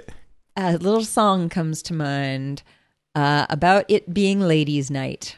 Yeah, totally. That's all I'm gonna say. But you know what, though? From the very beginning, at least with Danny, she was, or I don't not from episode 1, but yeah, right. She was pretty powerful.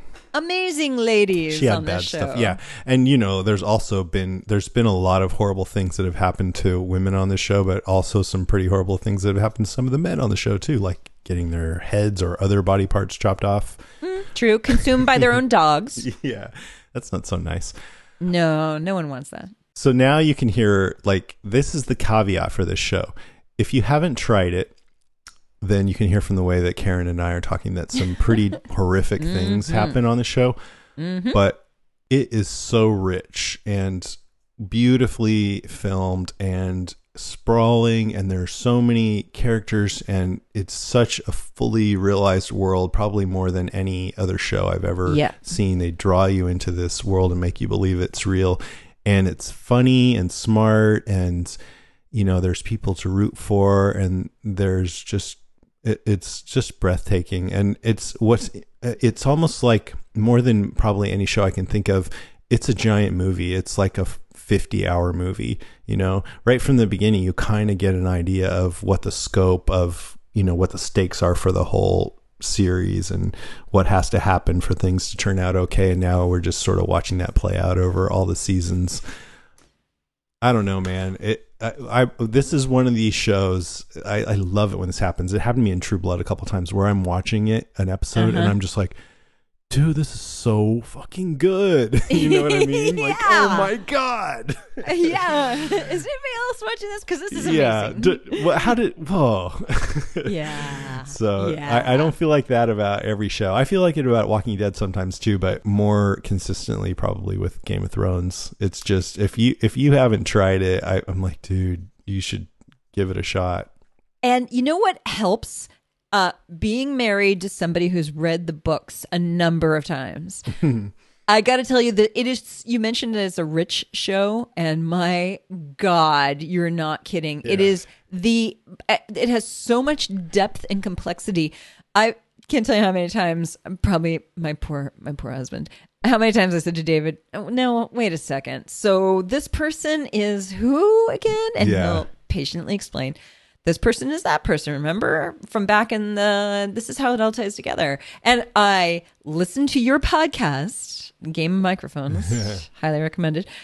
I also watch the HBO After the Thrones show. Have you ever seen that? No, I haven't seen it. I should check it out. Pretty great. They're on fast forward, though, because half the time I have to go back and they all assume that we're experts, and so they go blah blah blah blah blah blah blah. As you know, blah blah blah blah blah blah. I'm like, wait a second, and they get really back into the backstory.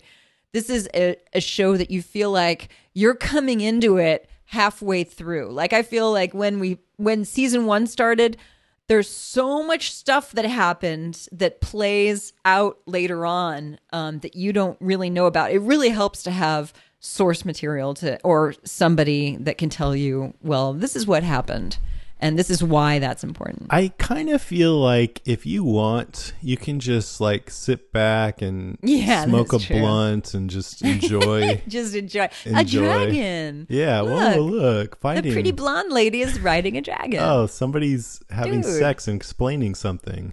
They did that a lot in the first few seasons. They called it sex position. I think you could appreciate it that way, but yes. I think if you do try to get into it and remember all the connections and whose family member dissed who and motivated a lifelong feud or whatever, then it'll be a better experience. But the thing is, I think it takes a real, I mean, it takes a lot to get the full story. I don't even know if anyone, even George R. R. Martin, who created all this, remembers the full story.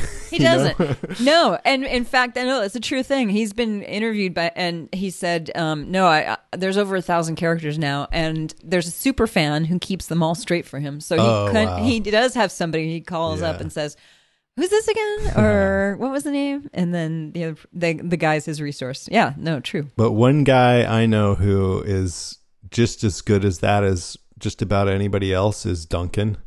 I've heard that. Who's on our Game of Microphones. He's just right there with all the names and the events and things like that. David and Mr. Blog are pretty good too, but I think Duncan would win a Game of Thrones trivia contest.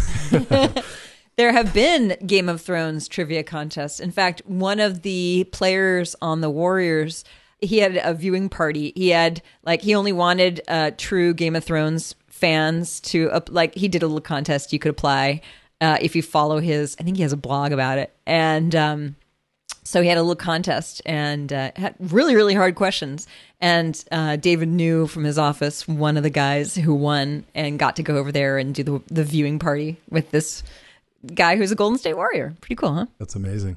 Yeah. Okay, it's your number one. It's my number one.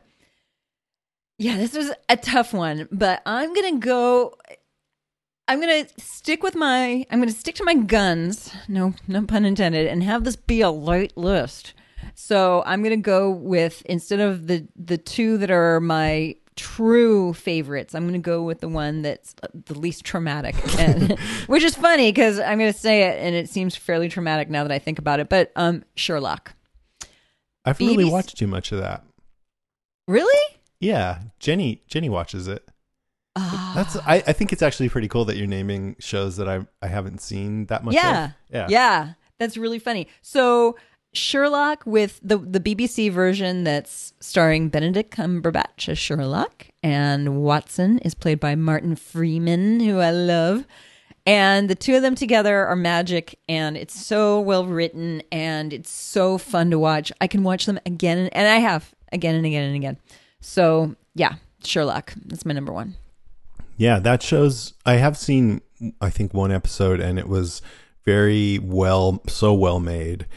Just the filming style, energetic, and different camera tricks, and it seemed smart and quickly paced and funny, and I don't know, just a really good energy to it. Yep. And it's the showrunners for Doctor Who, which is another one on my best of list. Oh yeah, I can't believe I don't have that in honorable mentions. Really? All right. Wow. Well, I'm putting it down right now. Doctor Who. I couldn't remember everything. But so can I do my honorable mentions? Yeah, and then I'll do mine. So Firefly, although it's heartbreaking that it ended so early, I probably would have put Orange is the New Black on my list, but I figured you'd say it. I'm totally shocked. Oh, this has got to be in your honorable mentions, is The Americans. I was waiting to hear a good description convincing me to watch one The of the best shows on TV. Russian spies in the United States. They're actually based on Russian spies who were caught in posing as Americans that were caught, I think it was about 10 years ago. Start from the beginning, enjoy the ride. The acting, the writing, the plot twist. It's not a light show, and that's why I didn't make my list. Because you can't watch it and do other things. You have to pay attention, and you have to watch it with somebody, in my opinion. If you're like me and you want to just get somebody to comfort you and stop jumping up from your chair and go, "What the fuck just happened?" It is unbelievable, and maybe my husband would say maybe it's one of the on his top three. He would probably say Breaking Bad, Game of Thrones, and The Americans. It's that good. All right. You got me. And also, I was sort of interested when I first saw that and saw who was in it and everything. But I, had other things to do. And over the years, I think it's been on 3 years now or something. It's just the buzz has gotten so big. It's I can't avoid realizing that, this is a good show. People are talking about it so much. Yes. The New York Times falls all over themselves about how great this show is. It's great. Okay. Fargo. That was one of my favorite recent series. Yep. probably should have been on my main list. Sopranos is one of the all-time greats. I feel like it kicked off this golden age of TV dramas that are more like movies in long form. For sure. And then, of course, Breaking Bad is, that might be a tie with 6 Feet Under for my favorite. So they kind of vie for the top spot. It's so good, though. If you haven't seen Breaking Bad, I would just watch that first episode because you can really get a sense of what the series is like from the first episode. And if you don't like that, you probably know. One of the best openings. It hit the ground running. It really did. There's a couple of shows I'm looking forward to. Well, no, let's hear your honorable mentions first. Okay, so my honorable mentions, and it's funny because I have I'm looking forward to list too. I'm going to talk about The Leftovers. One of my, and the first season was a hard watch for me. Second season, it all turned around, and it created by Damon Lindelof and Tom Perrotta, who wrote the novel that the show's based on. And it's the second season is magic. Watch it and let me know what you think. At one point they check out purgatory. Yeah, and it's trippy. It is. It is so flipping good. So Leftovers, but it's a heavier show, so that's why it was on my list. I ended up liking that. The first season I had some problems with, but the second season I liked better. Yeah. Yeah. We talked about Black Mirror. So great. A show called Episodes with Matt LeBlanc. Yes. I've heard good things about that. Playing Matt LeBlanc. Is it funny? Oh, it's so good. It's I'm glad so he's in a great. good show because he was in a crappy show after Friends, but then he found a good show. This is awesome. He plays himself, and his self is fabulous. Arrested Development, one of my all-time favorite, light, airy. Best. That's a great, so escapist. funny and clever. One of the most clever shows ever. BoJack Horseman, I mentioned that. I discovered that this year. It's a fun escape. Doctor Who, I mentioned that. Yeah. The Returned, the French version of The Returned. Super fun. Boo. Oh, look at you. We talked all about that. Yeah, we did. I know. Lost, of course, one of my all-time favorites. Not a light show, a very heavy show, which is why it had its funny moments. It did. I didn't call it a very heavy show. Mostly, it made me cry. Yeah, there was some. Yeah, but it had so much heart. Oh, so much.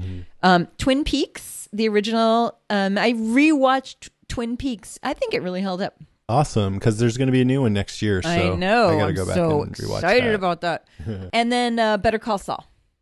It would be cool if we could enter in this like timeless dimension where we could just podcast for a few days about all these shows and then come out and have the episodes ready for the next morning. Because Twin Peaks would be a great one. Oh my God. Yes. Wouldn't that be nice? Anything else? Nothing can go wrong with that scenario. No, but I'm looking forward to. Wait. I'm sorry. Okay, go ahead. Before we go into what we're looking forward to, you guys wrote a lot of great recommendations. I wanted to include all your lists, but I just didn't have time to prepare it, and we're going a bit long. But I'm just going to read some of the ones that you recommended. MASH, I love that show. That's such a great. It's great. It's funny and it's poignant. Beautiful. Yeah, beautiful. Doctor Who with Tom Baker, somebody said. He was my favorite before all these new snazzy ones came along. Orphan Black people seem to like.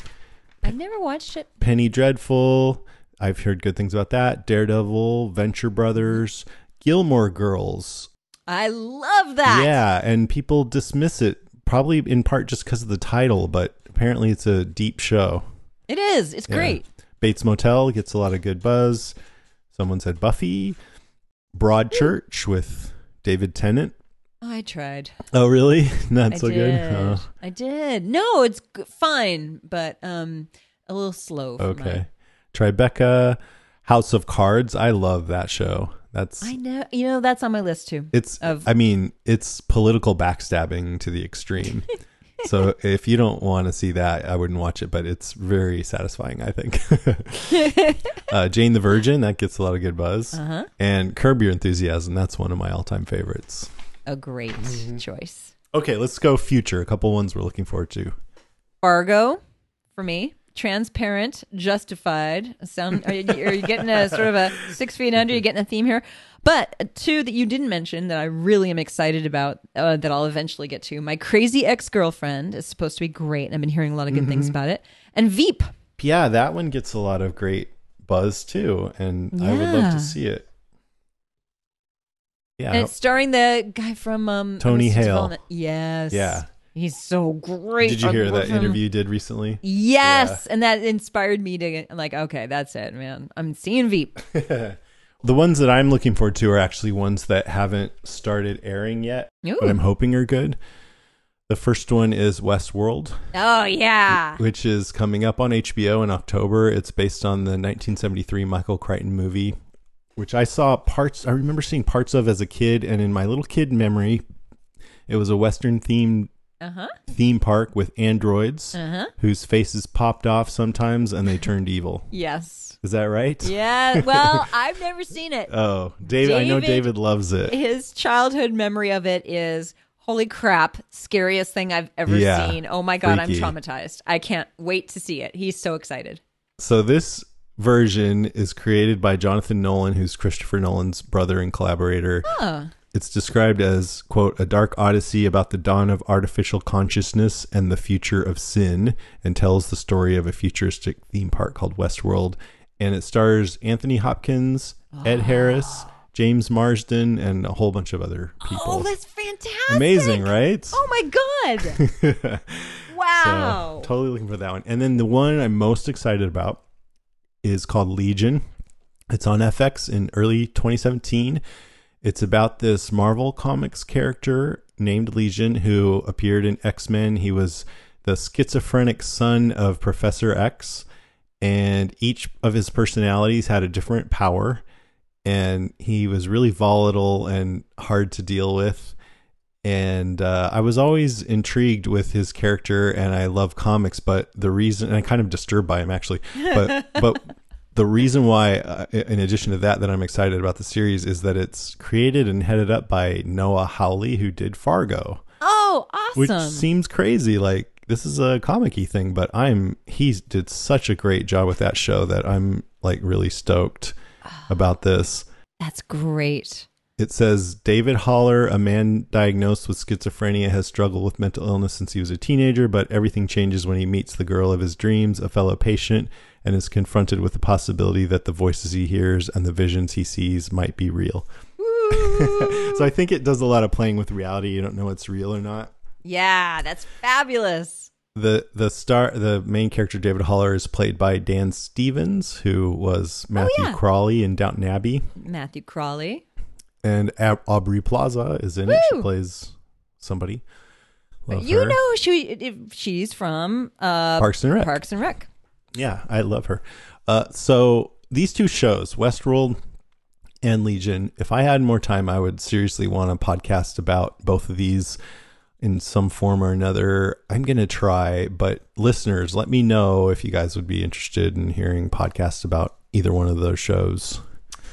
Curious. Well, David's your guy for Westworld. Yeah, that might work out. That might be cool. If they put it on Sunday night, it's so hard. Everything's on Sunday night. Why? Universe. We watch TV on other nights. If you're like us, we watch it most nights. All right. That's it for TV stuff. See you, TV. Take a little break, and we'll be right back.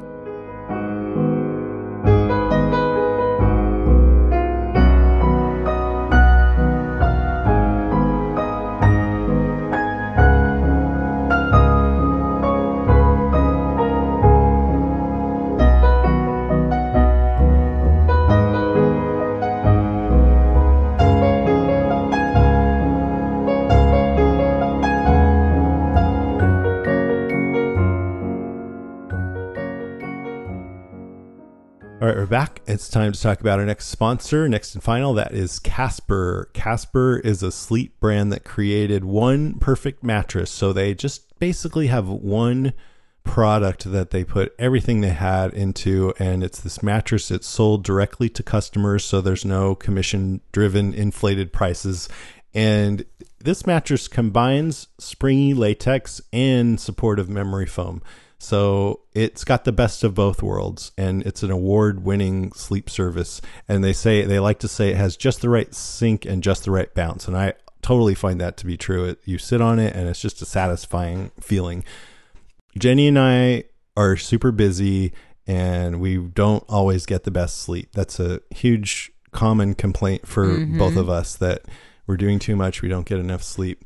And Nico, who is 4 years old, is still sleeping right in between us. Because we have a housemate, and we just haven't worked it out yet. So we will at some point. But right now, he likes to kick mostly Jenny.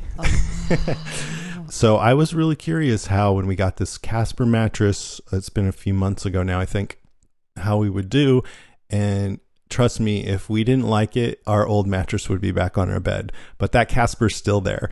And that's because since we've started using it, our sleep has been better. And when I sleep now, I fall into a deeper sleep, and I feel really cozy when I get into bed. And when I wake up, if I didn't get woken up by kicking, I feel more rested. And that's everything I would want from a mattress. It feels good to get into or get on, and you get good sleep. So I'm really thankful that we got these guys as a sponsor, another sponsor that's changed my life. Yeah. It's a good product that I like. It's also risk-free. Something big like this, you might be like, I don't want to order this in the mail, but it's free shipping and returns to US and Canada. And they have this deal where if you try it for up to 100 nights in your own home, and if you don't love it, then they'll come pick it up and they'll refund you everything. So no hassle. Wow, that's a great deal. It's made in America. It's an obsessively engineered mattress at a shockingly fair price. So mattresses can cost over $1,500, but the Casper mattress is $500 for a twin size, $750 for a full, $850 for a queen, $950 for a king. Time magazine named it one of the best inventions of 2015. So this company gets a lot of interest from the media because of their business model and just the quality of the product. It's the most awarded mattress of the decade, and I love it. And you guys will too. And if you don't, you can send it back. But I suggest you try it. And if you want to, you can get $50 towards any mattress purchase by visiting casper.com/TWDC and use offer code TWDC. That's casper.com/TWDC. Terms and conditions apply. They also do a pillow and a breathable sheet that I'm curious about trying out. I haven't tried either one of those, but I'm loving the mattress. So thanks, Casper. Bring it on. I want to try it too. Thanks, Casper. All right, now it's time for Listen, Moans, Groans, and Grunts.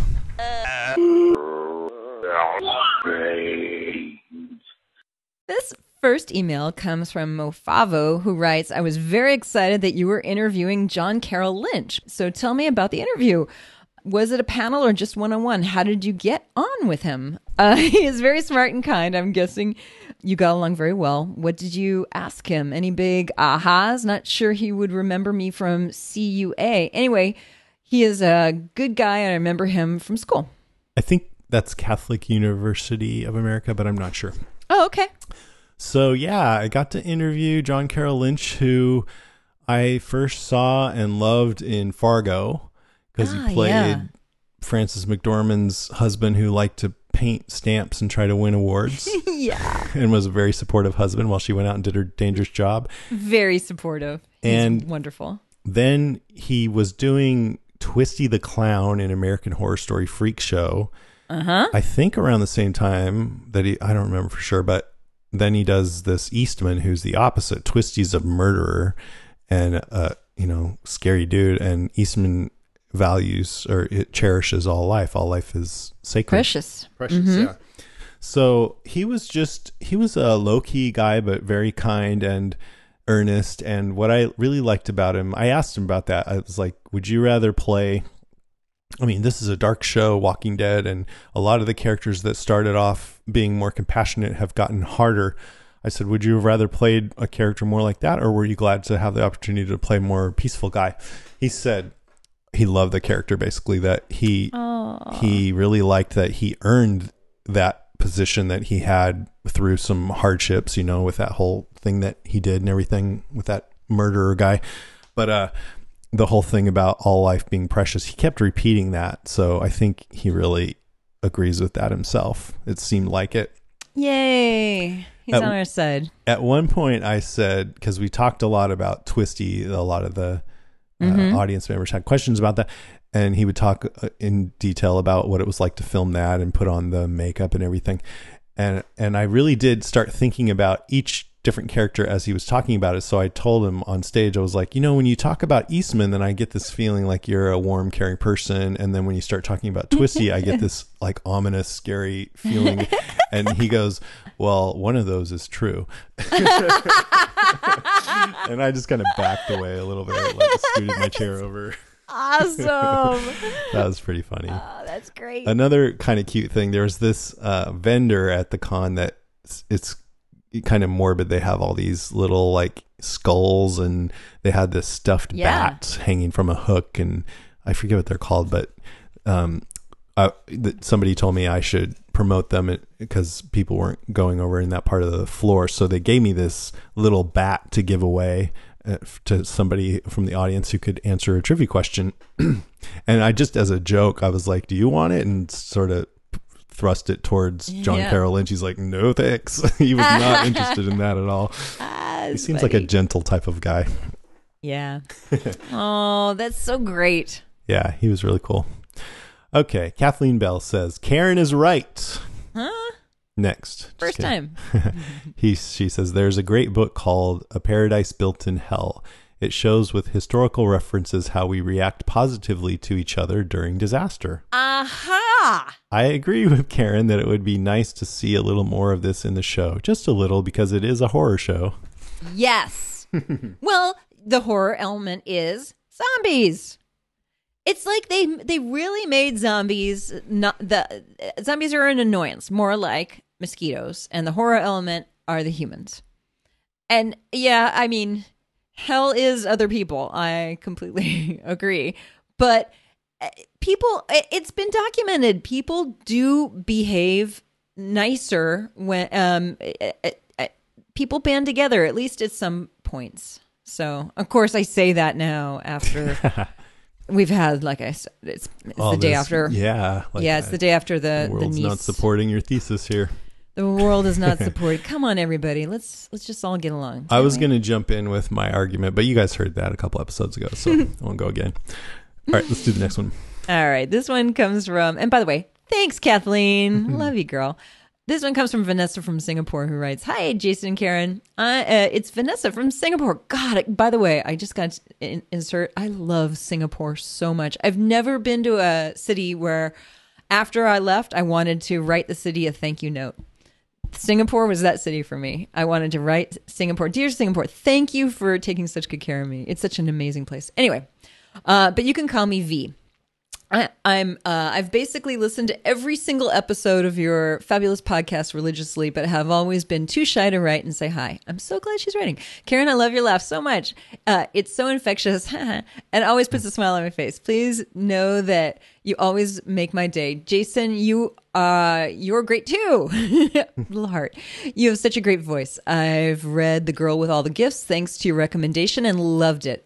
I've since recommended it to my friends, more of them particularly fans of the zombie genre, but they ate it all up.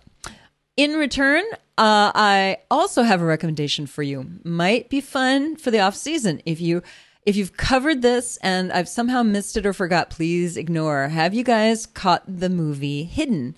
It's a 2015 film about a family that takes refuge in a fallout shelter to avoid a dangerous outbreak, starring Alexander Skarsgård of True Blood fame. Oh, he's so wonderful. And Andrea Riseborough. I really don't want to tell you too much and spoil it for you. If you haven't, don't read the reviews just yet. If you plan to catch the show, don't even Wikipedia it. Seriously, the whole plot gets given away. If you just get past the naggy mum and some annoying bits in the first half, I'd say it's really worth a watch. I loved how it concluded. Not the best film out there, but a pretty enjoyable one for fans of anything apocalyptic. We haven't covered that, no. No, we haven't covered it. I've never even heard of it. I like him, so we'll check it out. Let's watch this for next time. No. God.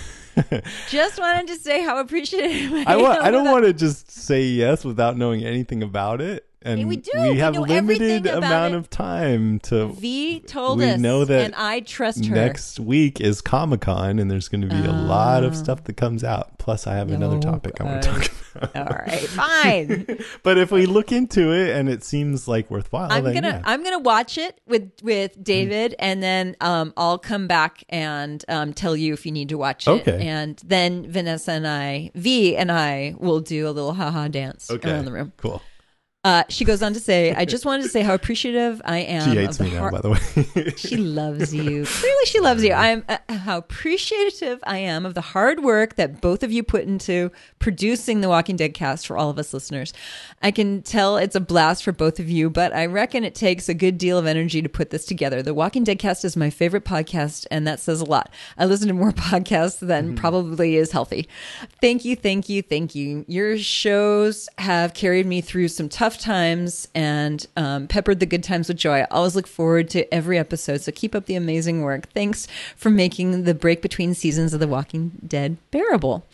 God, so nice. Lastly, I wonder if both of you might be attending Walker Stalker Con San Francisco, happening next April. It'll be my first Walker Stalker Con and my first time in San Francisco. It'll be such a treat to get to say hi to you guys. And I'll be traveling alone and know absolutely no one. I have my fingers crossed that you guys will be moderating some panels. Hope to hear from you. Your fan and friend, V. I think we can say yes. I think there's like a very good chance. Yeah. Yeah. You know, I never know what's going to happen. Like how long this whole Walker Stalker thing is going to last, but I'm totally loving it and I intend to be there. Yeah. So if we are there, which we probably will be, then yeah, definitely we'll do some kind of a meetup. In fact, I'm going to try to push that we can do another like pre-conference show beforehand. So you can come to that, or if not, then we'll do some kind of a meetup and we can all hang out for sure. Yeah. Oh, we have to hang out. Yeah. I love V. I would say you can pretty much count on something going on. Like even if we're not moderating panels, just knowing that so many Walking Dead fans will be in town, we'll schedule some kind of a meetup or something. But we'll take care of you, V. I want to say, I hope that didn't come off rude. We only have one more show left until Fear the Walking Dead starts. So I just don't know if it's going to fit into our schedule to watch Hidden. Maybe it will, but either way, I want to thank you for that recommendation because it sounds interesting, and also just to say thank you for the letter because it's really complimentary, and I totally appreciate that. And I hope we get to meet you in April. I'm her fan now. I'm her fan. Okay, now. We're just getting started. No, I'm just kidding. But I just thought, I went on this cross-country trip. I went to Portland with some friends, which was awesome, but I'm not going to talk about that. I'm going to talk about the next two. I went to Chicago for Podcast Movement Conference and then Walker Stalker, New Jersey. Podcast Movement is like the premier podcast conference, and I went and I have friends there now, and it's really fun. And I met some great people, got some good ideas for the podcast moving forward. So stay tuned for that in the future. But a couple of people I met, Sean from Language of Bromance. Yeah. Really nice guy. Like he just was really grounded, and I can tell he's really motivated and ambitious to make his podcast the best it can be. So I hope we find time sometime soon to go on there because they've been trying to get us to go on. But yes, he was just a really, just a good guy. So Yay. Nice to meet you, Sean. Alex Timmis, who's a friend of David's sister, Kat.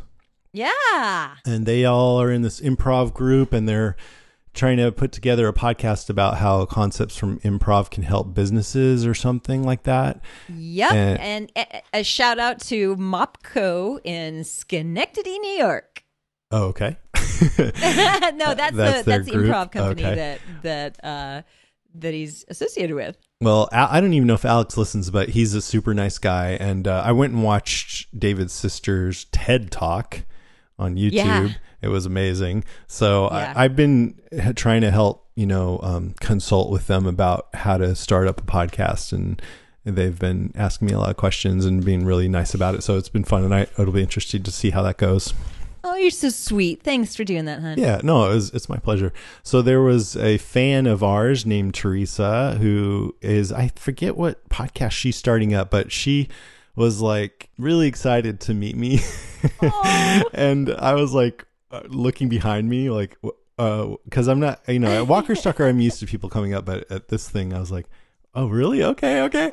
So we took a picture, and she was really sweet. So it was really nice to meet you, Teresa. And write in and let me know what podcast you're working on. Okay, and then I also met Ryan Gray, who does some medical podcasts and is a super cool dude, and he listens to us. He's probably hearing my voice right now. Hey, Ryan. And he was really fun to hang out with. And he said he wanted to come on the show sometime. He said, Jessica, she's been filling in for Melissa sometimes. He's like, oh, I would break Jessica's legs to get on that show. He was just kidding, but it's pretty funny. Anyways, he's on the committee for the podcast awards at this thing, the Academy of Podcaster Awards. I think he's the one who submitted us for the awards. Oh, nice. Which is pretty cool. And he made sure to stress, well, even though I nominated you guys, it would have to be agreed on by other people. So he wasn't the only reason, but he was probably without him, we wouldn't have gotten nominated for that. So anyway, that was pretty cool.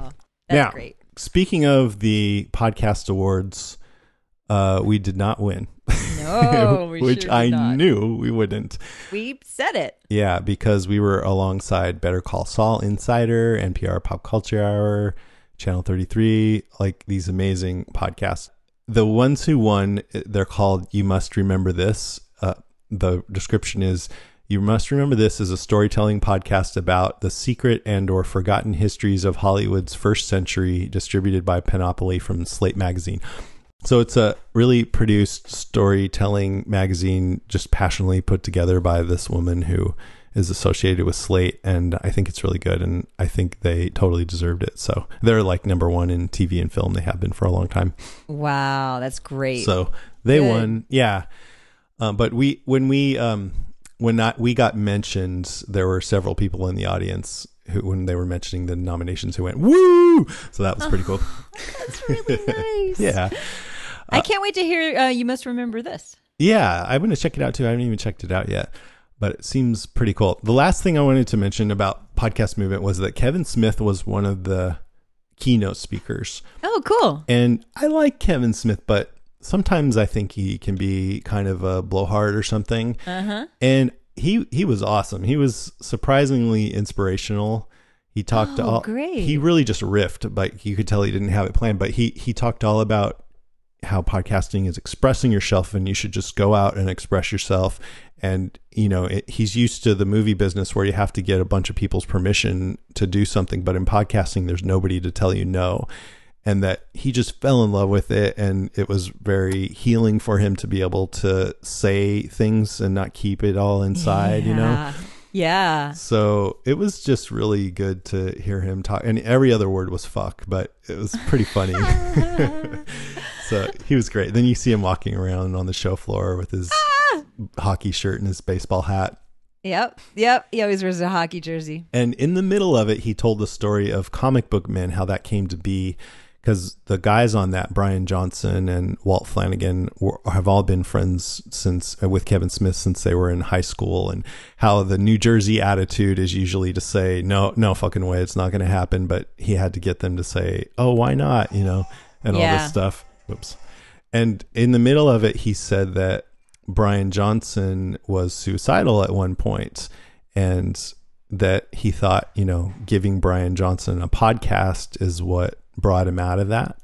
And they have Tell Him Steve Dave now, and I guess I'm not talking out of school by saying that. For one thing, he was saying in his keynote speech, but it's been talked about before on podcasts and stuff. But anyways, in the middle of that, since I know Brian Johnson because he comes to Walker Stalker and he's been on our show, I texted him and said, Kevin Smith is on stage at a podcast conference telling the story of how your podcast and Comic Book Men started.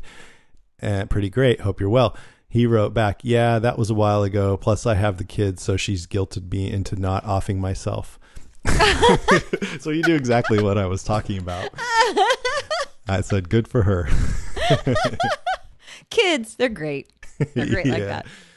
All right. So I could talk for a lot more about that because it was a really great conference, but we don't have a lot of time. So I will talk a little bit about Walker Stalker Con New Jersey. I didn't do a meetup, but I met one fan listener, Jessica, who is a listener of ours, and she was really nice, and she approached me, and we got a picture with Melissa because she listens to Fear the Walking Dead cast too. And that's so nice. yeah, she was really, really cool. So, hey, Jessica. And then I already talked about the whole John Carroll Lynch thing. Oh, yeah. I was going to talk about the panels here, but I already talked about that. And one thing I didn't mention with Jeffrey DeMunn and Laurie Holden, I told Laurie on stage how I was on set during the season 2 finale as a zombie, and that there was one scene where Andrea was shooting a lot of zombies, and I kept trying to get over into her line of fire because it would have been an honor to be shot by her. But I Such a lovely thing to say. Couldn't quite make it over there. Yeah. And she goes, well, I'll shoot you sometime, and which I thought was a little flirtatious. I handed her my pen, and she pretended to stab me, so that was pretty fun. Oh, that's great.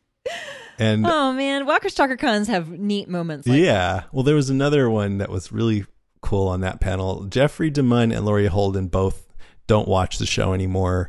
They say they don't have TVs. I think Laurie Holden just doesn't want to, it's too painful. But anyway, they don't know what's going on. And so I told them both, hey, did you realize that your characters are evoked on the show sometimes still? Yeah. They're like, no, what?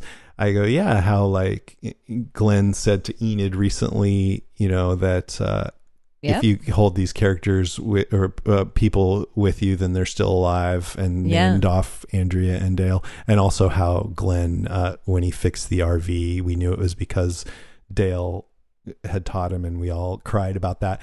And they were both choked up by that. Oh, that's really nice. Oh, that is so great. That is great. They're happy that, we didn't just forget about him. So that was really cool. That's lovely. Yeah, that was a good panel. The last thing I wanted to mention about that is, it's just a little joke, but there's this guy, Arnold Blumberg. Some of you guys might know him. He does a podcast called, I think, Doctor of the Dead.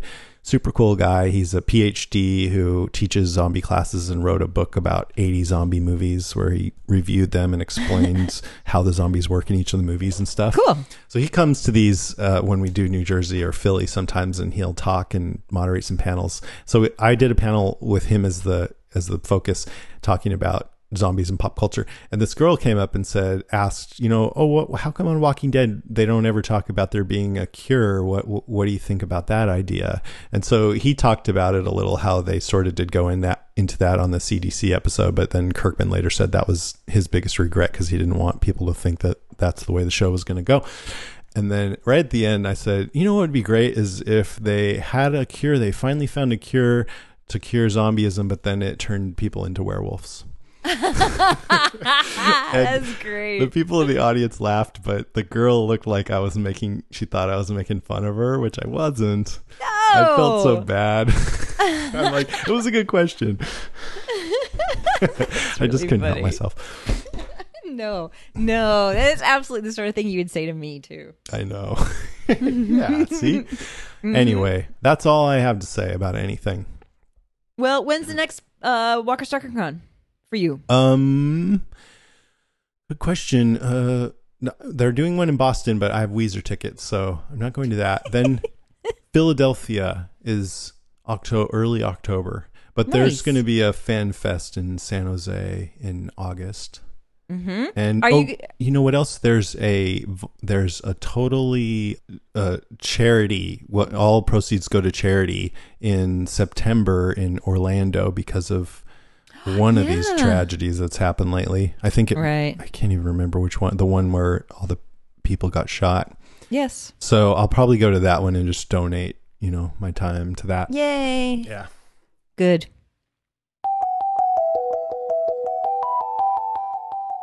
All right, that is our show, episode 225. Thanks so much for listening, everybody.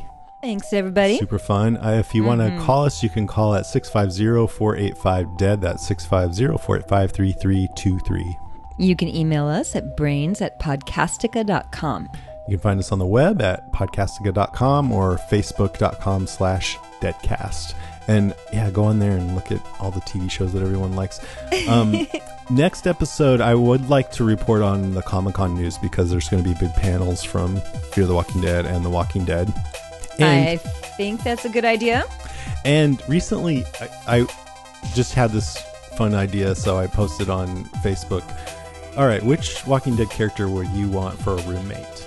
Oh, nice. Not in the zombie apocalypse, just normal. Yeah. And got a lot of great answers. I was going to put it in this episode, but it's already stuffed to the gills, so I thought we could. It really is. But we do probably have room for something else, so let's look into Hidden and see if it looks like a winner. Okay. So the next time we'll talk about undead roommates. Yeah. No, which Walking Dead character you would want for a roommate? Why couldn't it be a zombie? You wanted to have this discussion right now? We'll talk next episode. We'll discuss why you wouldn't want to live with a zombie for a roommate. Did you see Shaun? What's it called? Shaun of the Dead. Yeah. You don't even play video games. They're very good at video games. Well, they could hang out with me. Maybe we could crochet. Have a crochet group. Teach you. Yeah, I'm sure they'd make some great cozies. They'd be fucked up, man. A zombie cozy. I don't even know what a cozy is. I don't really know either. All right, we'll find that out too. A brain cozy. All right, that's our show. Thanks for listening. Don't get bit, Mads Thompson. You know what? I kicked the. I'm sorry, it's fucked up. It's fucked up, but I kicked that fucking map into the creek yesterday. It was useless. I kicked that fucker into the creek. I fucking hope he's kidding.